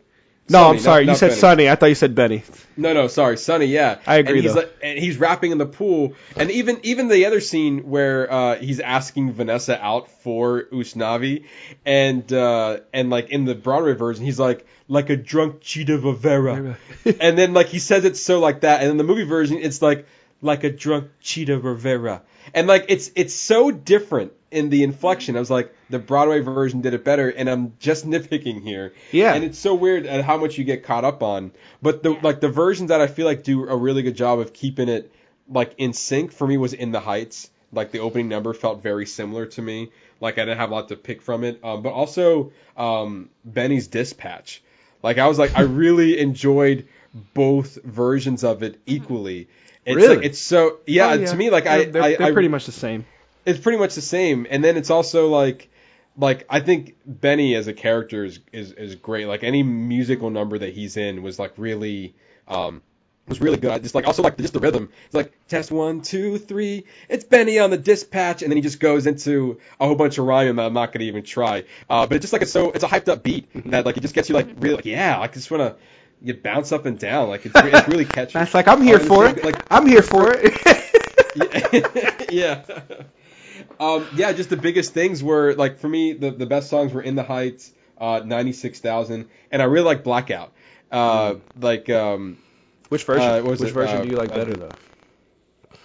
To me, it's the same. It feels the same to me. It's just not, like it's not. It's funny. It's funny. You guys are both shaking your head. Like you're absolutely wrong. It's like I love your opinion, but it's wrong. So long. We are power. Well, Listen, they riff. They go off. I guess just thinking the Broadway, they go off those riffs a little bit more. You just get a little bit more with those riffs there. That's fair. I'm trying to remember. Like it's been stuck in my head this whole time, and now that I'm talking about it, I forget it. But it's like it's the fireworks. It's like back up, and then damn! Look at the fireworks. The fireworks. Yeah, fly. Yeah, there you Light go. up the night sky. Yes. To me, that gets stuck in my head all the time. Like, was that like a halfway point in the song? So it's right in the intermission. So that is the intermission. So like I feel it when I'm listening to it. Like this feels like about to go into an intermission song because like the whole crowd's together and like things are ramping up. And even going back to the club scene, you said that Benny and Nina had a fight where and I for some reason I like the fight in the movie version where Usnavi goes and like he's like I'm trying to dance with me he's like you're kidding me, you've been shaking your ass for half of the heights, and he's like, and then she goes real nice, and I don't know, it's like that back and forth just like it just felt organic, like yeah, somebody would have that conversation back and forth and be frustrated, but you did it lyrically and so it's better. Okay, I get you. I mean, I still think the Broadway version was better between Benny and Nina. No, it's not Nina. I'm sorry. Did I say that right? No, I said that wrong. Yeah, Benny and Nina, yeah. Nina. Yes, you're right. Yeah, I think their riff back and forth during the club that they cut out in the film, I mean, you get that same kind of riff, you just get it in Blackout and you get it with two different characters, I feel right, like. Exactly. Like it was the same exchange, just two different characters in a different area. Yeah. And it's interesting because, again, I feel like, it feels like you're biased because you live with the Broadway version. I'm biased because I was introduced to this through the movie version. So we're kind of going back and forth on how we felt the portrayal and how the story was taking place. But speaking of that, we got a lot of fun cameos in the movie as well. Sure did. Obviously, Lin-Manuel and Chris Jackson reprised their role. I'm sorry, they didn't reprise their role, but they made appearances in the movie version. And what do you think of their cameos in the film? Bridget, we'll start with you. I loved it. I think it was special for them to kind of hold that place, and have kind of like set themselves as they were the originals. I loved putting Chris Jackson's Mr. Softy. I was like, yes. As soon as I saw that, I was like, perfect. Yes. Mm-hmm. I do think Lin-Manuel did Piragua very over the top, as Piragua guy is. But no, I mean, I was just so happy, honestly, to see both of them, and I think Lin-Manuel, for him, it's very important to put himself in his projects, and he takes pride in what he does. So I think it was a good spot to put him in Piragua, because honestly, I mean, yeah, he's a lot older than Usnavi is now. But when I first heard that they were doing it in the Heights movie, I fully expected him to put himself as Usnavi. I was ready for it. Yeah. I was ready. I mean, and he's older now, so I'm glad he didn't. But I still would see that hint, like that being a Lin-Manuel move to put himself as Usnavi. And I know that he cares and has a very special spot in his heart for Anthony Ramos. He posted about him a couple years ago and was like, can't wait for you guys to see what this man can do. So I think it was great for him to step back and kind of give it to somebody else, but still be able to put himself in a small role and just be like, hi, I'm still here. And also a very funny role too. Like I think I laughed harder when I listened to the Broadway version, because there was the original and then there was a reprise version that I was kind of disappointed that they didn't put in the movie, but then they did it as an end credit scene. End, yeah. Yeah, I didn't even know that. If Matt had to show me that, I didn't find that out till later on. And I was so happy that was there, because that was in my notes. I'm like, oh, this is another song they didn't put in the movie. And then I was like, no, wait, yes, they did.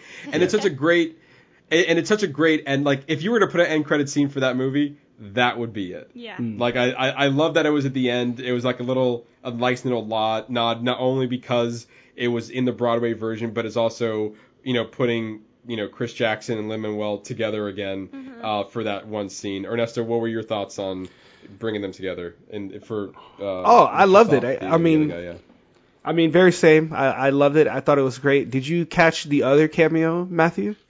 I did catch the other cameo. Because when that happened, I was like, what the fuck is that about? Like just a couple 10 seconds for those who don't know. I mean, he was only in it for one scene, but Mark Anthony was in the movie.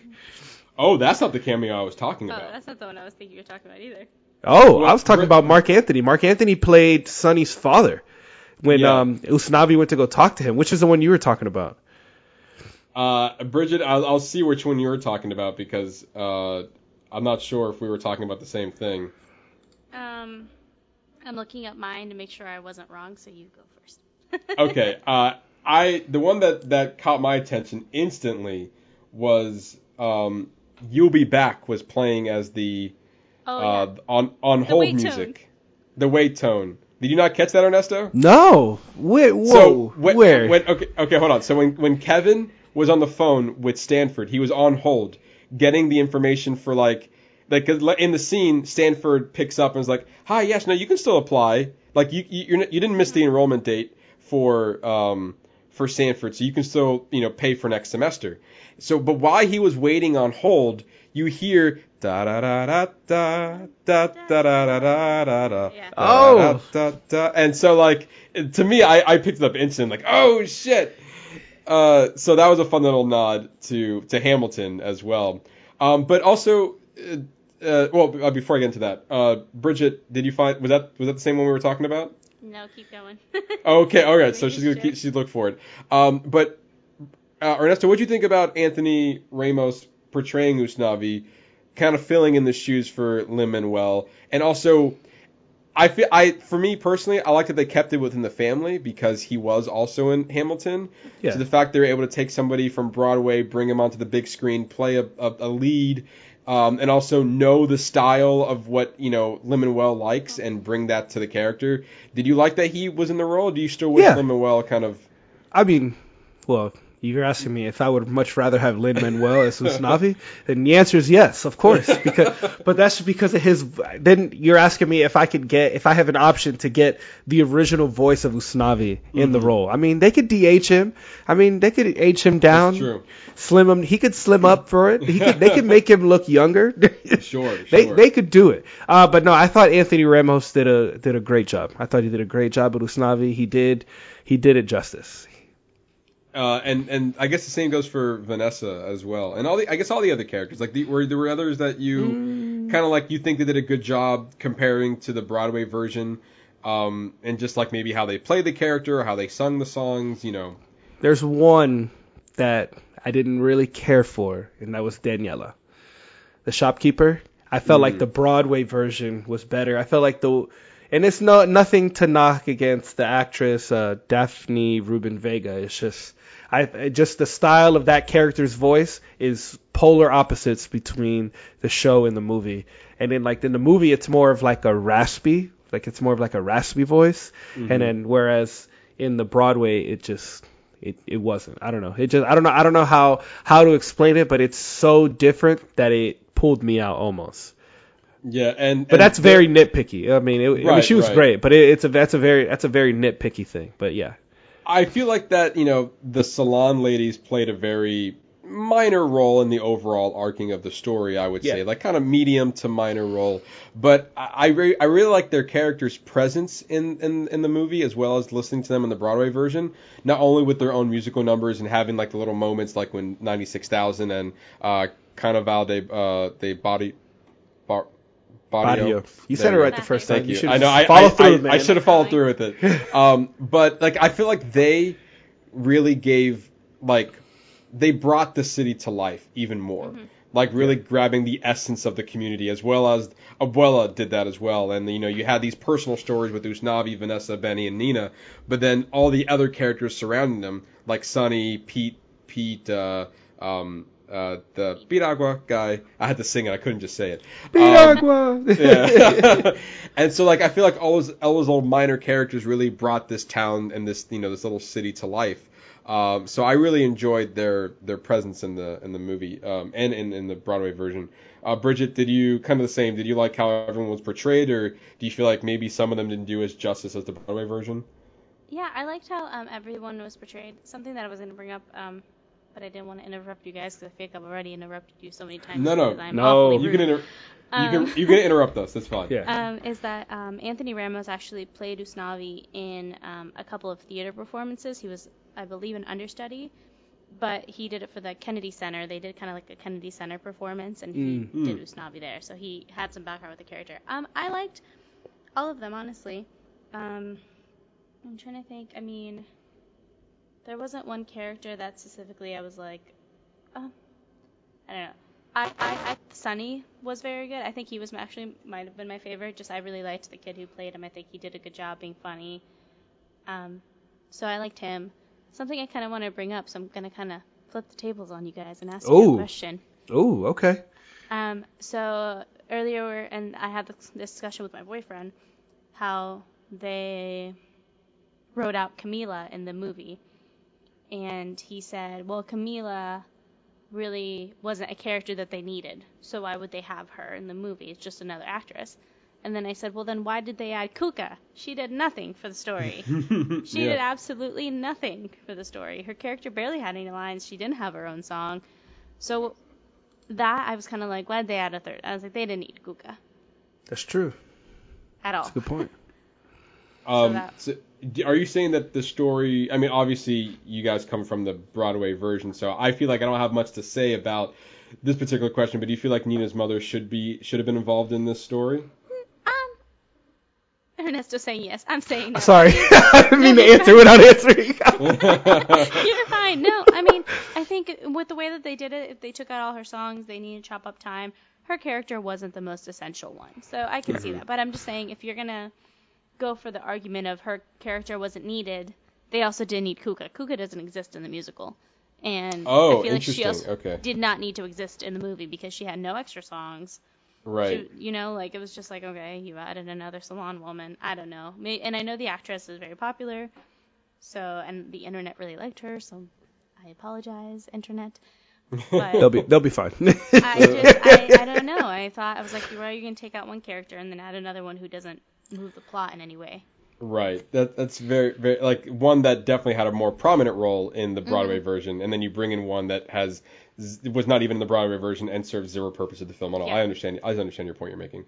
I think for me also, like, it was very, just watching this movie, it was 2 hours and 20 minutes, but at the first time I watched it, I felt like it was getting a little long.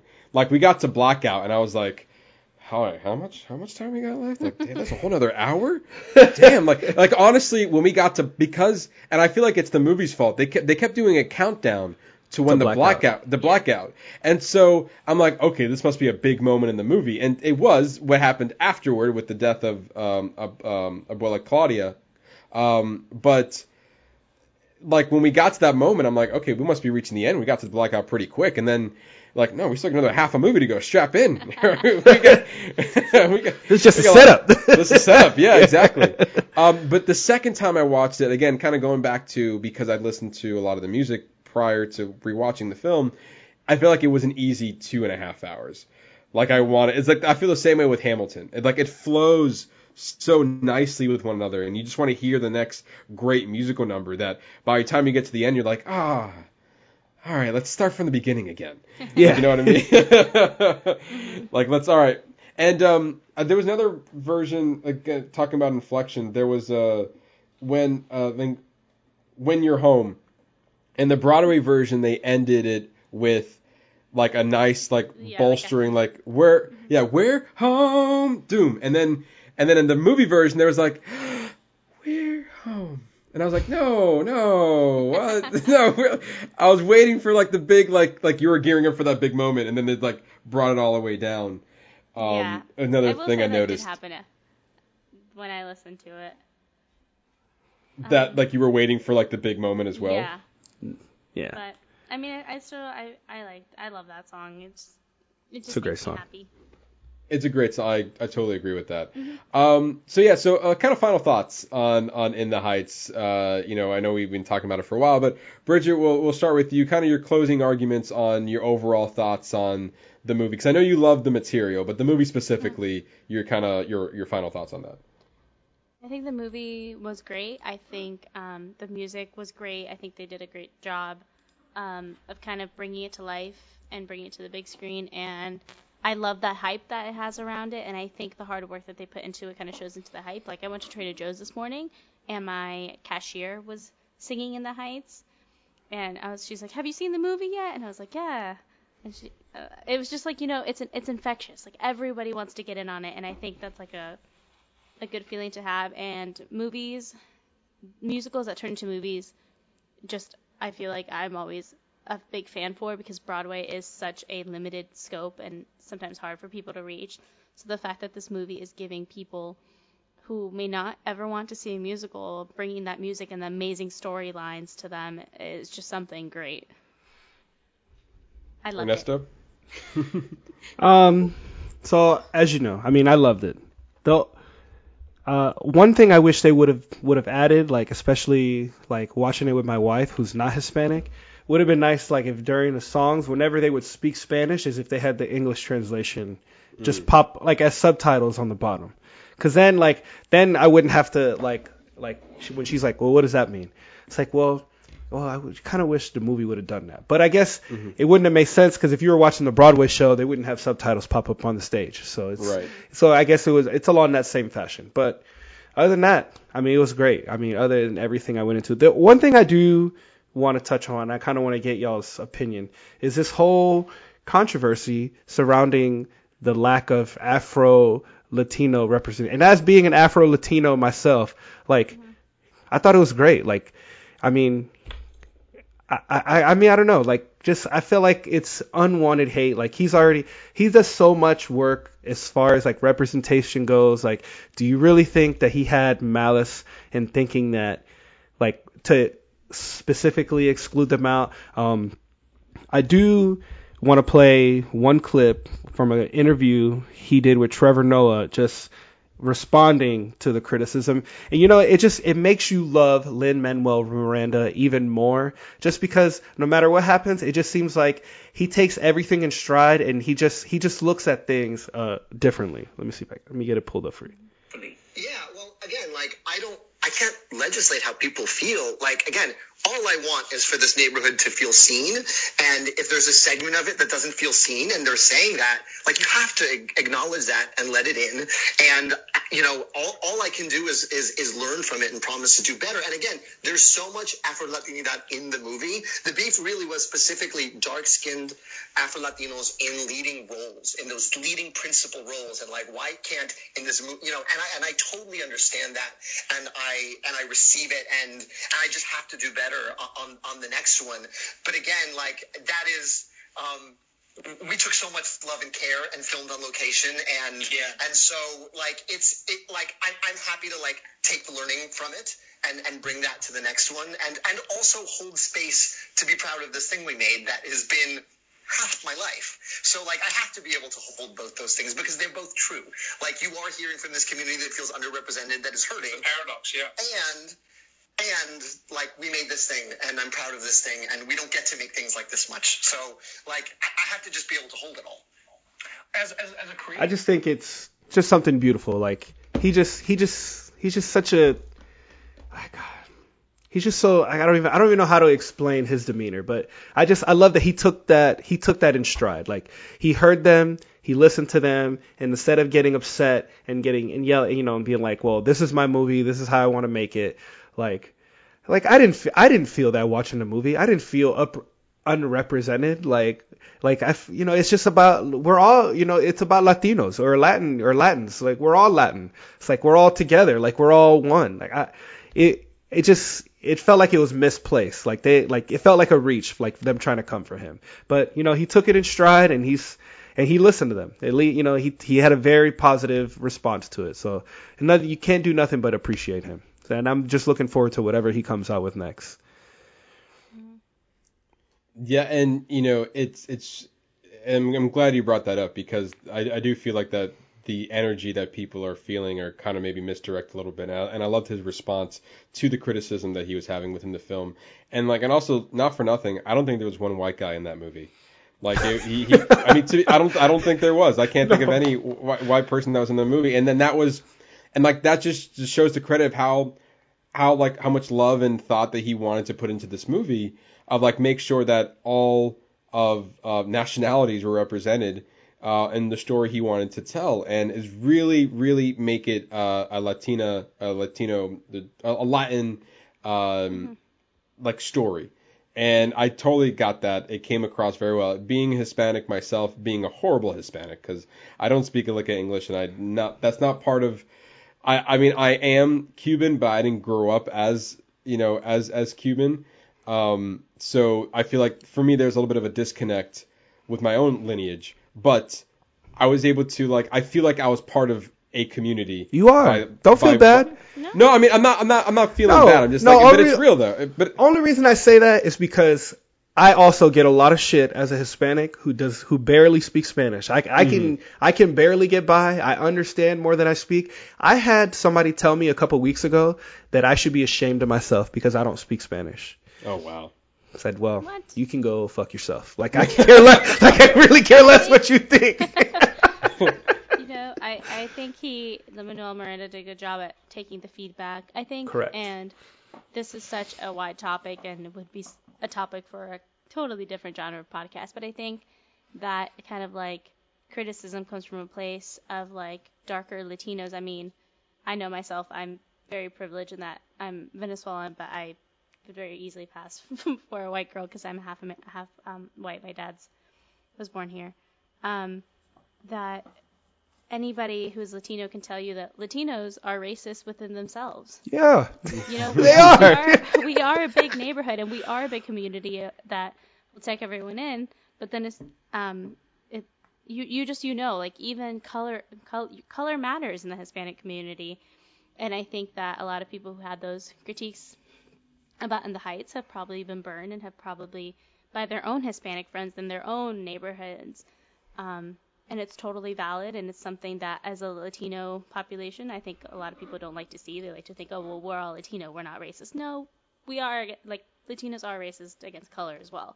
Yeah. Be a darker Latino, a whiter Latino. It happens. So I'm glad that he took that and he, saw their feelings, saw that they were valid, and said, apologized and said, I'll do better. Yeah. And that's all I you can like that. And that's all he can do it. And I'm excited to see what he does next. Little Mermaid. Yeah, I know. Right? He's involved with Little Mermaid. He's doing an animated Tick Tick Boom. Tick Tick Boom. That's his first directorial debut. That's coming on Netflix later this month. I'm sorry, later this year. He's also being an animated bird called Vivo. That's also coming on Netflix later this year. So yeah, we're gonna see a lot of Lin-Manuel. He's having a great year in 2021. He's doing fine. He's doing just fine.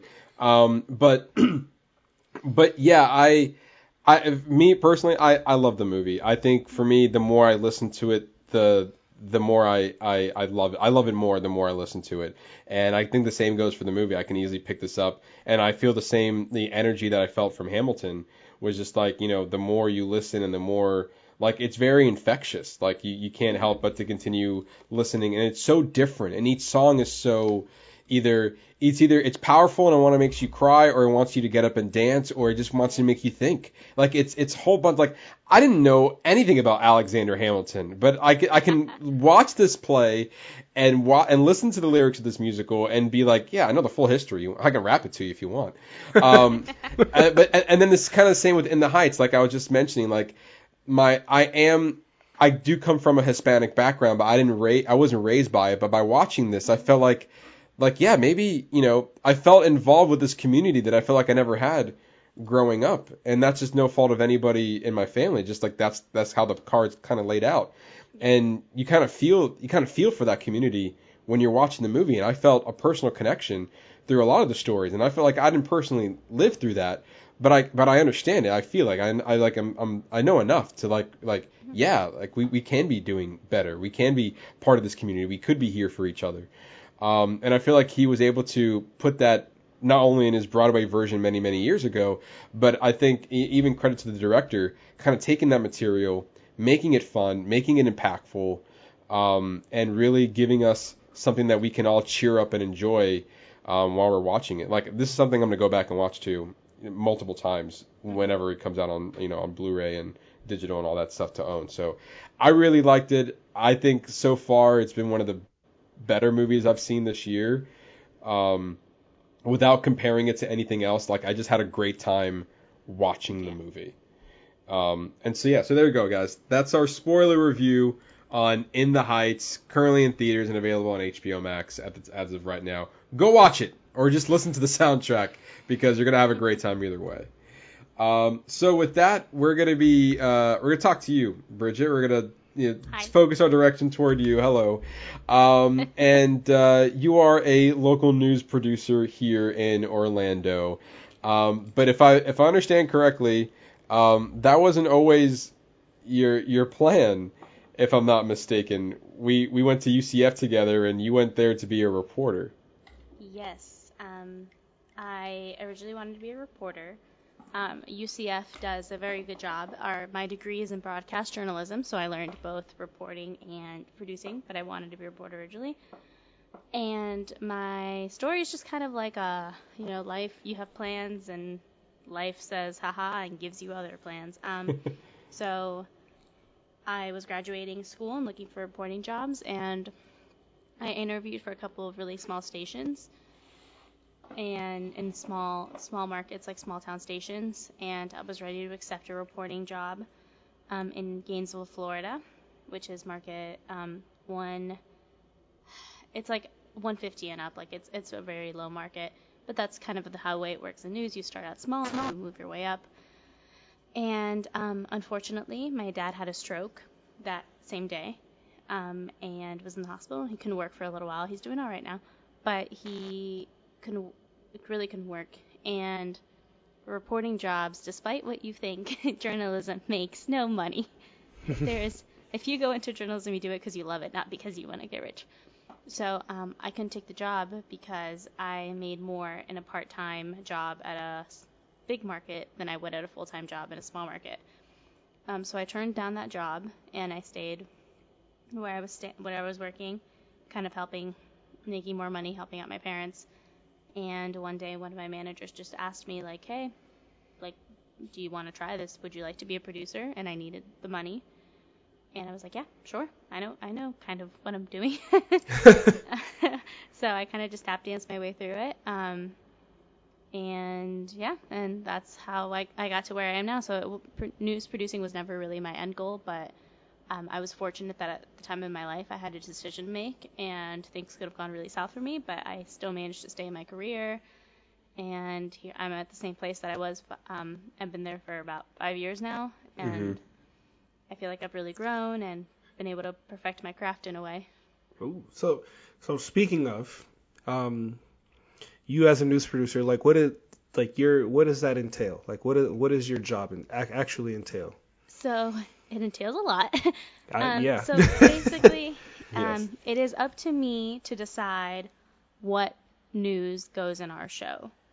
So when I go in, there is nothing. We have nothing, no content, nothing is written. I decide absolutely everything. With, manager discretion, obviously. But I decide what stories are going in. So I literally get to pick the stories that run every day.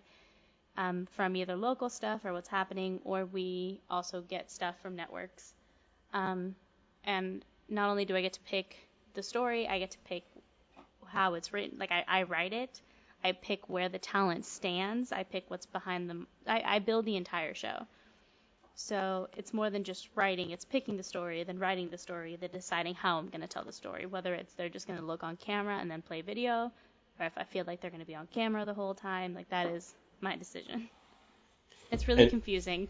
No, not really. I mean, you just, you pick a story, and then obviously, for those at home, like, you have to see them. She decides how you see them. And, okay, am I going to see, usually a newscast has 2 anchors, so whether you see one, all right, this one, we're only going to see this anchor, or this one, we're only going to see that anchor. I mean, I guess I get it because I'm there with you. So, like, I know what you're talking about when you say it, but we follow. Yeah. So basically everything that they say, where they stand, what you are looking at is built by me. Yeah, and I kind of want to preface that, like, imagine if you're starting a blank canvas and you're about to start an art project, and then when you're done with the one canvas, they said, okay, now I need you to do this for 100 more canvases. Go. And each one needs to be different pieces of art. And I feel like you are literally building a rundown for the most part by scratch. Like there's nothing there. It's a blank slate. Yeah. So you're like, what is news? Yeah. Like, and if you think about it too much, you get confused. Yeah, and it can get confusing. Like I know where to start. Like I mean, we do movie news here, and it was like I don't know, like this is a little bit news for me, but like it could be big news for somebody else. So like, it's like for me, this is like a huge deal. Like before, like even talking about In the Heights, like the fact that there was news that like In the Heights is going to be a film adaptation. For me at the time, I'm like, what is In the Heights? That's all right. That's a little piece of news. Go on, move it, slide over. And then the rest over here is like, what? They're finally. This needs to be headlines. Headlines, people. So what determines you to figure out? Yes, this is going to be in my show. So you kind of learn to break down in newscasts. Like obviously the local stuff that's important to neighbors is the very first. And then, like, right at the top of the hour, and then as you go down the hour, it gets kind of less serious. So, we always have spots for entertainment. To find the stories like that, I kind of look at what's trending on Twitter or what a lot of people are talking about. Or if I see something pop up on my Facebook feed, I know that people are talking about it, so I know that's something I can throw in. But it is hard because, there's days that there really isn't a lot of news, and I still have an hour of news that I'm responsible for. So like you said, sometimes I'll come in and I'll have a blank canvas and I'll be like, shit. Like, what do I fill this with? But you always find stuff, and, sometimes there's better news days than others. There's more content other days than others. But the good thing is that you got that blank canvas, and at the end of the day, it has to get done. So you kind of, you always have a deadline. So question for you, what's harder, having not enough news or having too much news? Or is it like a different kind of hard? It's a different kind of hard. Because when you don't have enough news, then you end up putting things in like, puppy had babies rescued by the fire station. And no, a lot of people don't care about that. And then when you have too much news, it's kind of like, how do you do it justice? Or if you have news that can be something tragic or something that's tough for a community, like how do you tell this story, doing it justice and not bearing whatever other important thing is going on? So, Yeah. it's So, different kinds of hearts. like, just trying to think how to preface this question. Matt, go ahead. I want to make sure I say this right. Go ahead. Okay. I'm gonna toss it to you. Well, I guess we're gonna go rewind for a second here. What led you into broadcasting as a career then? Like, what was the one that? Because I know initially you went in as reporting, and then your path led you to producing, but that's still in news. So what led you to news? I've loved the Today Show since I was very little. I loved watching the news with my mom, and I remember like being in elementary school and watching Today Show, and even before then. So I was born in Venezuela, and I left. Things aren't doing very good there right now, but I would watch TV of the protests and riots and elections, and I would always watch the news station, and I would just see the reporters and be like, this is amazing. Like, these are the people that are tasked right in the action with telling people like me what's happening. And I ever since I was little, I just loved that. I loved being the message of journalism and keeping people informed. And then when I moved to the U.S., I would watch Today Show with my mom. So for me, it was always kind of like, all right, like I love news. Like I love the premise behind it. I love journalism. I have such deep passion for journalism and just keeping other people informed. And for me, it was a no-brainer when I was going into college. I was like, UCF, communications, broadcast journalism, check. So. Ernesto, do you have your question? Yeah, I guess I'll just preface it like, what has been the hardest story you've had to tell so far? Without a doubt, Pulse. When Pulse happened here in Orlando, I was still an intern. I was still in college, and that was an attack on the LGBT community and on the Latino community.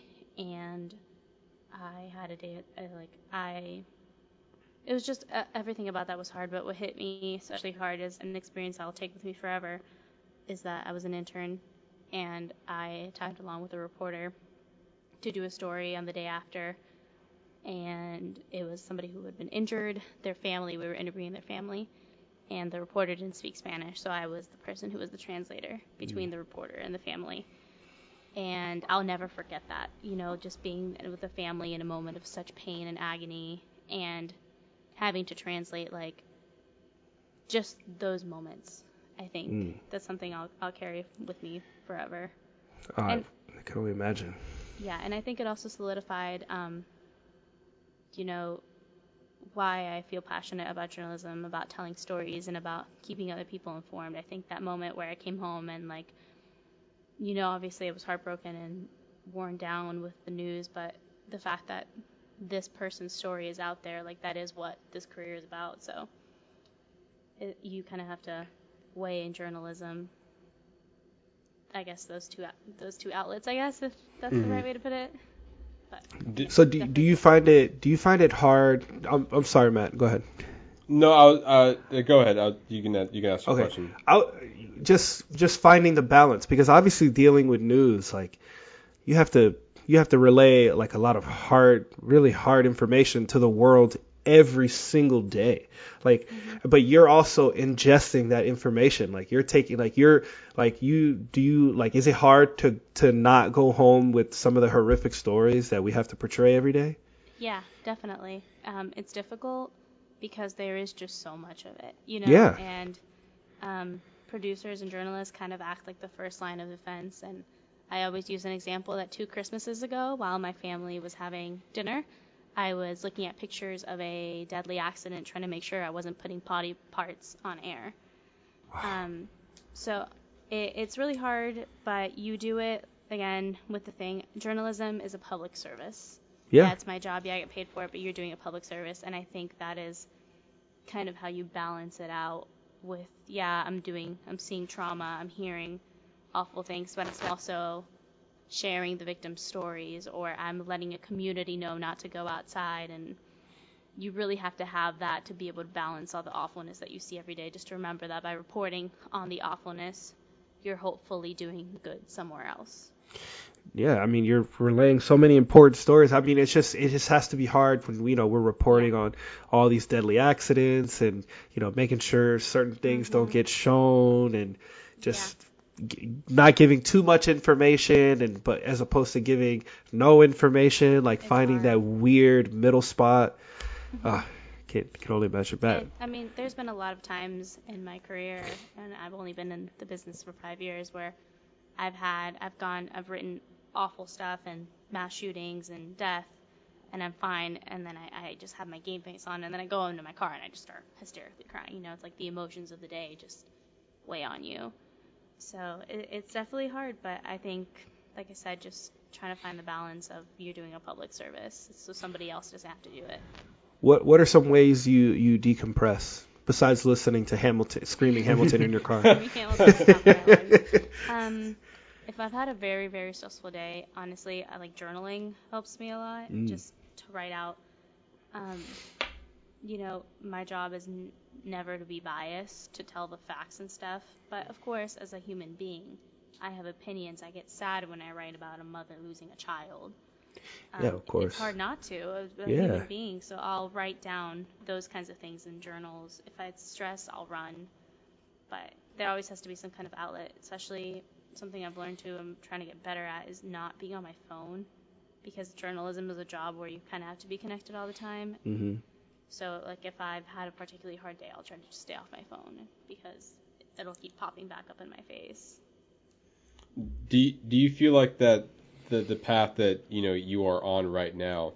Do you ever kind of do you feel like you're getting the same gratification as because you're still in journalism and you're still portraying the news, just not in front of the camera but behind the camera? Do you still feel like you're getting kind of what you want out of journalism by being a producer instead of being a reporter? Yeah, I think so, because I'm still able to tell stories, and as a producer, I'm still able to kind of craft the way I think stories should be told. Whereas reporters have like maybe 3 minutes and they do a lot of the groundwork on one story. I just have a bigger time to fill. Mm-hmm. So yeah, no, I think I do, and eventually maybe I would like to get back on camera if that's what life deals my way. Maybe not reporting. I think producing, I've gotten the hang of it. But I think at the end we're all like storytellers, and it just depends how you're telling it. And where would you like to see this, your end game or your career goes? Like, would you want to keep producing for higher markets? Do you want to hopefully maybe eventually go back and try reporting if the opportunity's right? Like, how do you want to see yourself continue on in your future in journalism? I do want to work for network. NBC as a network has always been my goal. So that's I made a little catchphrase, which if I don't make happen, I'm going to feel really, really... Speak it into existence. Yeah, I'm trying. I always say my goal is 30 Rock before 30, because 30 Rockefeller Center is where I want to work, the NBC headquarters.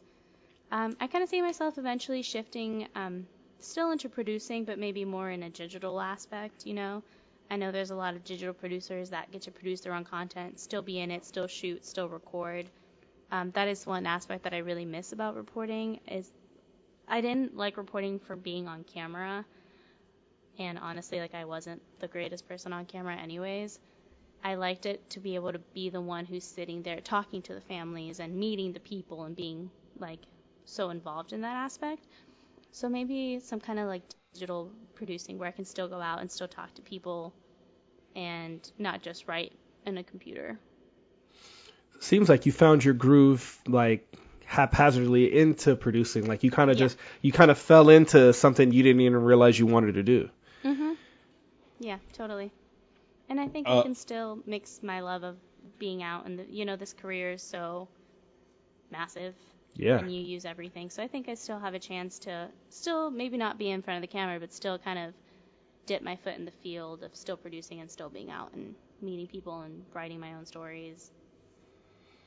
If anyone wants to start a career in producing or even journalism, rather, is there any advice you can give anyone who might be looking into that type of field? Some of the things you might have learned to be I wish someone would have told me this before I jumped into this career. Oh, it's so hard because it's so specific. I think the main one, though, is that you have to go into journalism because you love it. Like, if you are somebody, and I've seen so many people say, I want to be a reporter because I want to be on camera, or I want to be a reporter because I want to be on the desk. That is the wrong reasons to go into this career. And those are the people who do not last long in the career. Because, like I said, and like we talked about, it's a tough career. It beats you down. So there's no money in it until maybe like later down when you're in the Los Angeles, Orlandos of the world. There really isn't any money in it. So if you're going into it for the wrong reasons, you're going to get burnt out really quick. And I guess another thing that I would find is find a mentor in it, somebody who has already been through your thing, because you are going to have to build from the ground up. It's definitely a pay your dues kind of career in the middle of nowhere town, making no money. So find a mentor to kind of guide you through it. And you use a pretty good word there. It says wear you down. I know that if the news stories doesn't, and all three of us know this very well, and Bridget, you know this more than us in particular, but the hours sometimes are not the greatest. Yeah. To like, I know Ernesto and I, we need to be at work at about 3:30 in the morning. It's nothing compared to what she has to be at work. Right. And Bridget, like, some people call this like the graveyard shift. We got to be up at 2 or 2:30 to be there by 3:30. Bridget, on the other hand, I cannot do, which that she needs to be at work at 11 p.m. the night before your shift. So like one of the shifts, I'm not sure if this is in all cases, but at least one of the shifts here is at 11 p.m. and I believe you leave at 7 in the morning.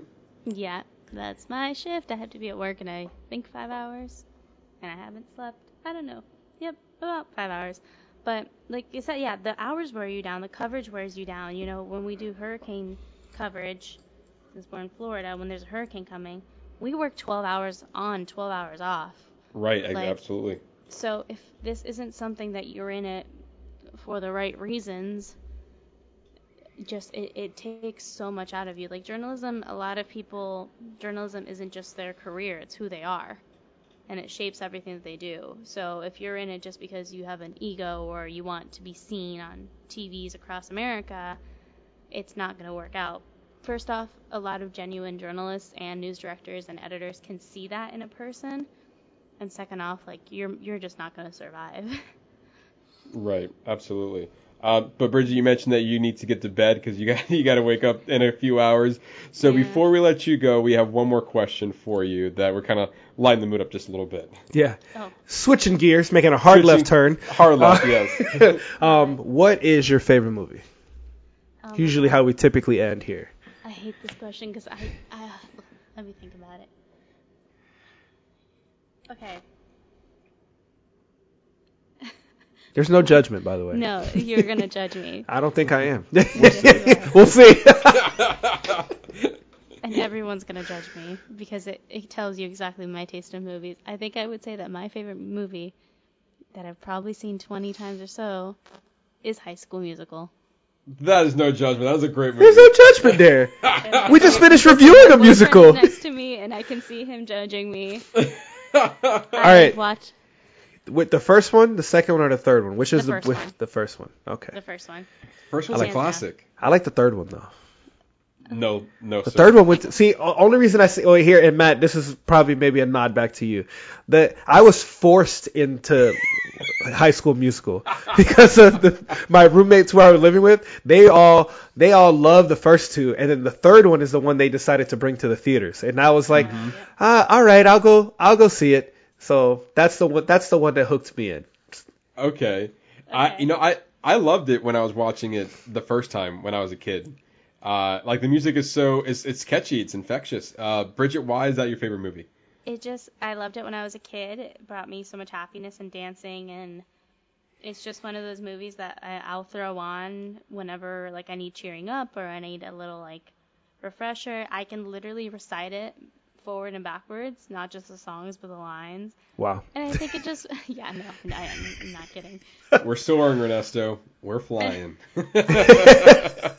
It's just the sense of like it's just a happy feel good movie, and it was a good point in my childhood. I remember singing to like the sing-alongs and my bedroom, That's awesome. and it just takes me to a happy place. Also, Zac Efron, young Zac Efron. I mean, he's great. I mean, Greatest Showman. Hello, he's amazing. Greatest Showman. Greatest Showman. He was also in Hairspray as well.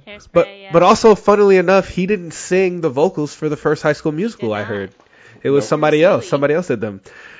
But and then they gave him voice lessons so he could learn. I know way too many facts. No, but you know what? Thankfully, but look at him now. Greatest Showman. Yeah. I mean, he's an incredible singer. He's good. I mean, well, I won't say incredible. He's good. He's good. He's good. He's no Hugh Jackman. That's a little difficult.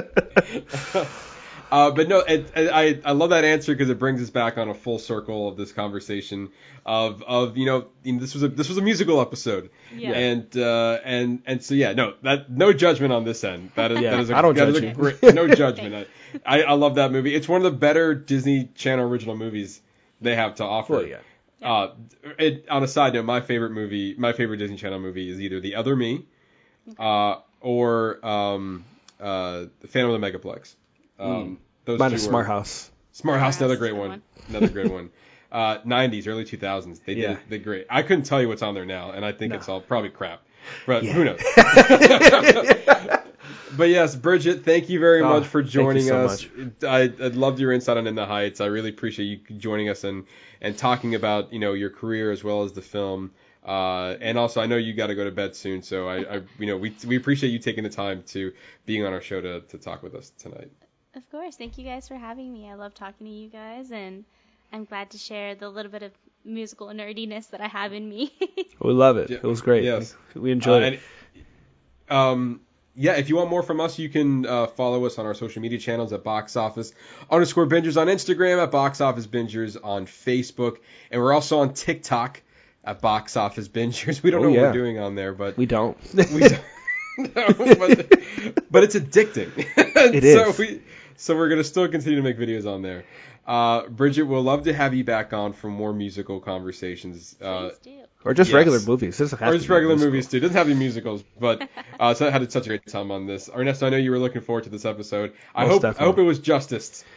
It was. And I think having Brigitte on really helped. I think it helped just really bring the conversation full circle, because I had stuff that I could bounce stuff off of. Because Matt, if it would have just been me and you'd have been like, the movie was great. I don't understand the comparison. Like, I'm glad that I could talk to somebody who knows what I was talking about. Yes. But Brigitte, if people want to find you, where can they find you on the socials?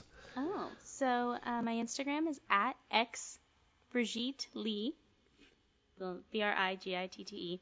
And then my Twitter is @the_, my last name is Snedeker. And that's okay. We're gonna tag all your socials in our description, but just so you can, in case you wanted to get it out. No, don't be sorry. In behalf of my parents. It's all my parents' fault. Yeah, it's their fault.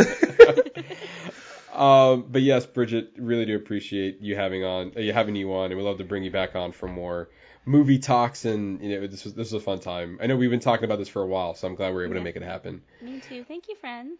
You're welcome. I had one more thing I was going to say. Oh, next week. I was about to say, I have one more thing I have to say. Next week, it's so ingrained in my brain that I should be quick on it. It's Brigitte Bridget's making you nervous again. That's what it is. Yes, absolutely. I have that effect on men. Next week, we are potato. Next week, we are reviewing Disney Pixar's Luca, that is coming to Disney Plus next week, and we're going to be bringing on a good friend of ours. I guess a good friend of mine. You haven't met her, Ernesto. I have not. No, she'll be a good friend after I meet her, though. There you go. She'll be family. Yes, your family. That's coming soon. Yeah, that's another one. That's another one. Disney Pixar's Luca is going to be on Disney Plus. And we're bringing on a fellow Disney nerd, and we're going to have a great conversation there. So be sure to come back next week for all of that. And with that, I thank you for listening to Box Office Bingers. And for that, I've been your host, Matt Diaz. I've been Ernesto Santos. See ya.